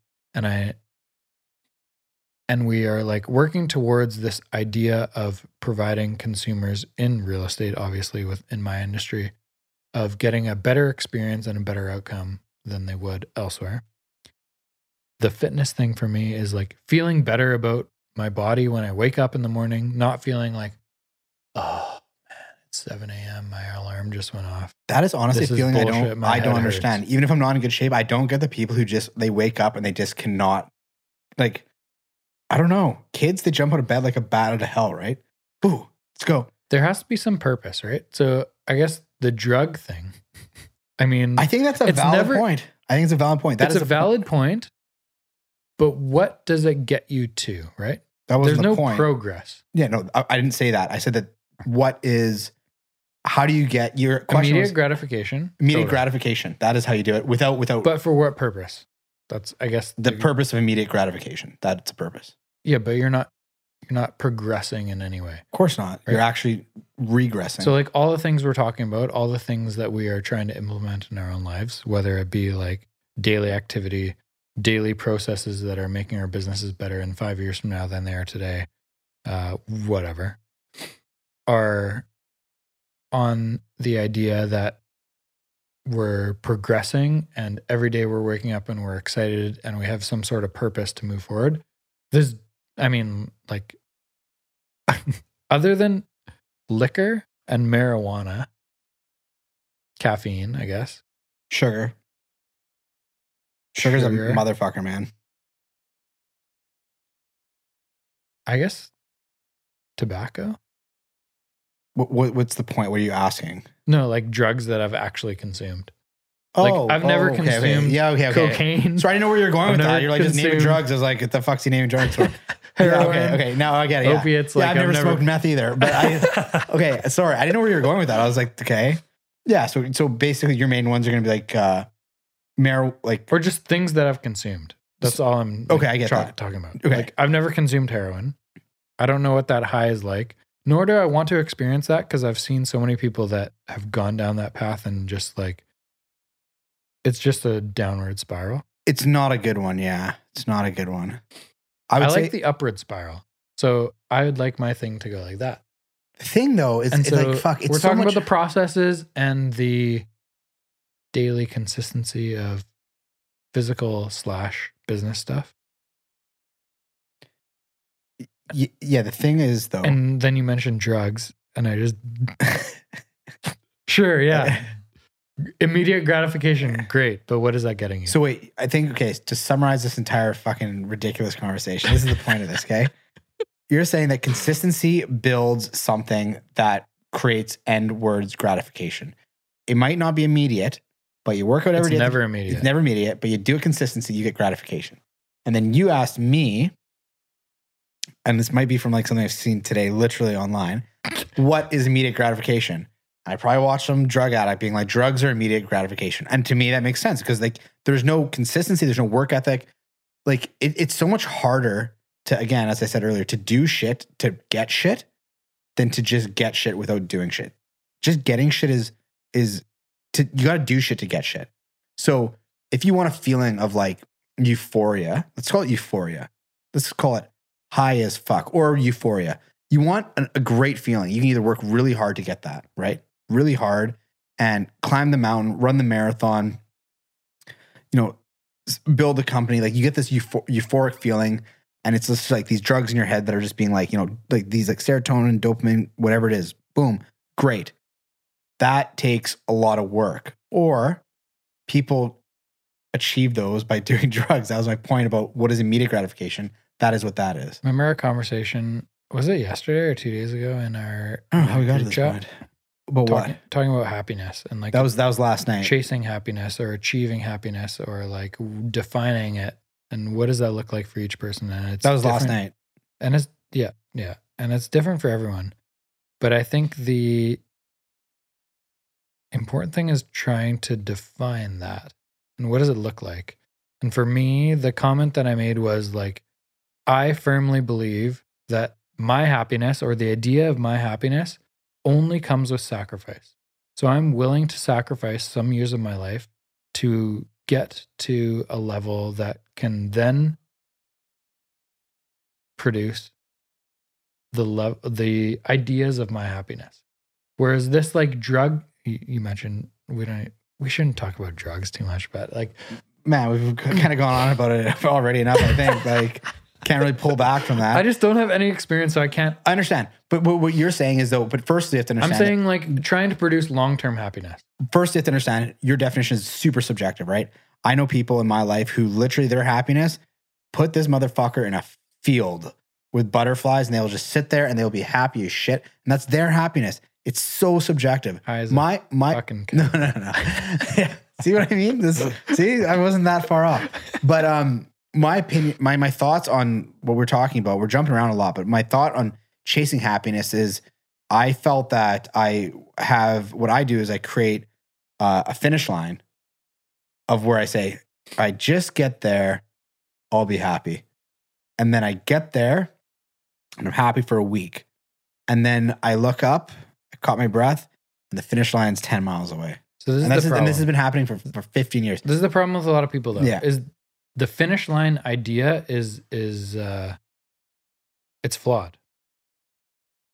The idea that there is constant progress and just understanding that like this is the next step I want to get to. So like we've talked about this so many times on the podcast is like my thought of there's 100 steps in your life. And when we started this podcast, I remember saying I'm on step 3. And people I was talking to, Steve Ennis, maybe like one of those early days podcast. I think he was podcast number 3. And he's like, what does that even mean? Like you're selling a lot of real estate, you're doing really well. Like what do you mean step 3? Like, well, there's a fuck ton of things I'd like to achieve still. And it's just like this constant like step up. What's the next thing? And the next thing doesn't have to be more money or more success. But the next thing should always be like more fulfillment, more passion projects, more happiness. Mine more, is always whatever. My thought is if I just blank. But that's such a bad way to think about it. Dude, tell me about it. Fuck, I'm not suggesting this for anyone. I'm just saying this is what we're talking about, happiness and chasing happiness in this conversation we had. My issue is if I just blank, then blank. If I just it could be anything. It could be like a monetary goal. It could be a career goal. It could be relationship goal. If I just spend more time with my family, I will be satisfied. Reach that goal. Okay. Now look ahead. Okay. If I just get this little nicer car, I think I'd really have more fun. Okay. Well, there we go. If I just was a better golfer and I practiced more and I could shoot 76, I think I'd be satisfied with my golf game. Okay, well, that's done. Now you look up. And it's like this thing, every time you look up, it's like, what the fuck is this? I just reached my if I just. And it's just more, right?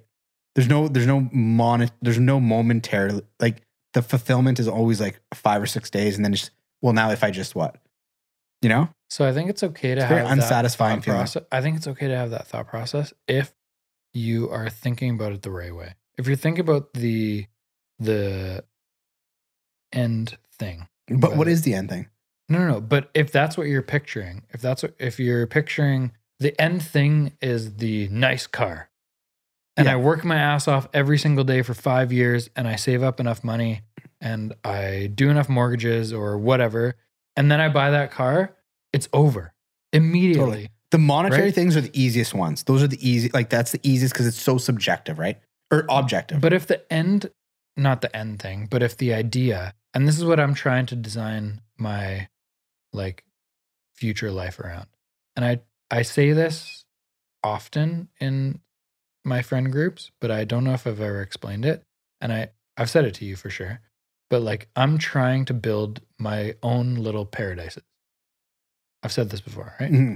Do you know what it means? Have I ever explained it to you? I feel like for you, this is getting kind of deep here. I know that we're running almost an hour over here. When you gotta leave? Yeah, 44 minutes ago. That's fine. I think when you say paradises, I kind of think you mean safe spaces, like places where you're happy. Not safe. Like, safe for me is irrelevant and it doesn't really make sense. Don't use it as the 2020 like word it is, like go to a safe space. Don't use it like that. Use it as like a place where you know you're going to be good. That's it. So these are the reasons that I'm building these paradises is they're the places that long-term I see myself spending a lot of time. So one is the place that I live and sleep every night, which is now here in Port Moody. And I found this place that faces trees that every time I look outside, I just feel like, I'm in the middle of nowhere. There is value in that shit. I gotta be honest. This is the best place in the world. I fucking love facing trees. I feel like I'm in Whistler. And I remember growing up going to Whistler, like often to ski or whatever. And I remember looking out at the trees and mountains and just being like, man, this is so peaceful. This is so chill.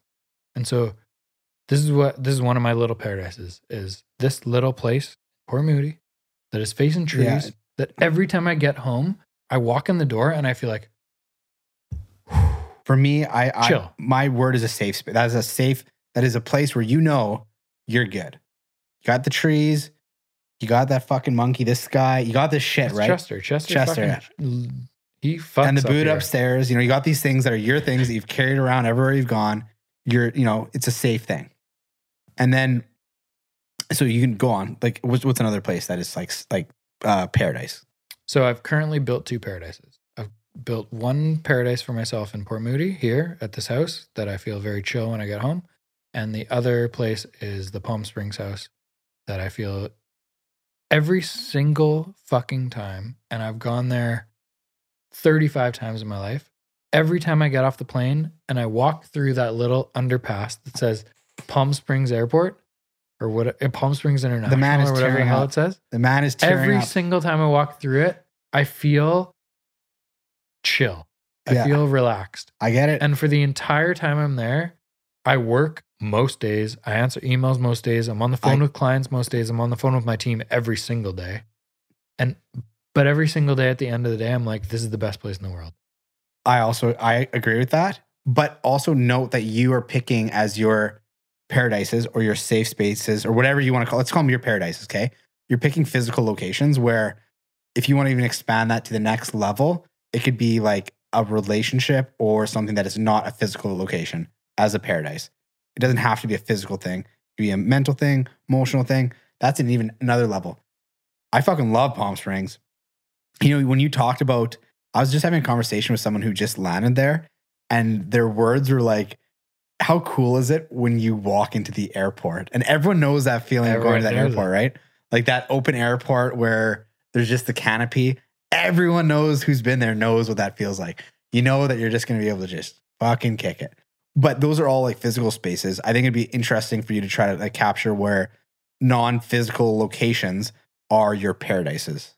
But this is the cool thing about different people is that you get to decide what those things are for you. Yeah, they're totally subjective. Right? It could be like for a year, for maybe 6 months. For 6 months, it was the top of Seymour Pump Peak hike. I remember that. I did it 23 times in a month. I remember that. Yeah. I just like sitting at the top. Every morning, I would go there at like 10 o'clock. I would walk up the stupid mountain. I would sit there and I would answer emails for 1 hour and eat lunch. I did it. I'd bring lunch. Yeah. And that was like a happy place for me.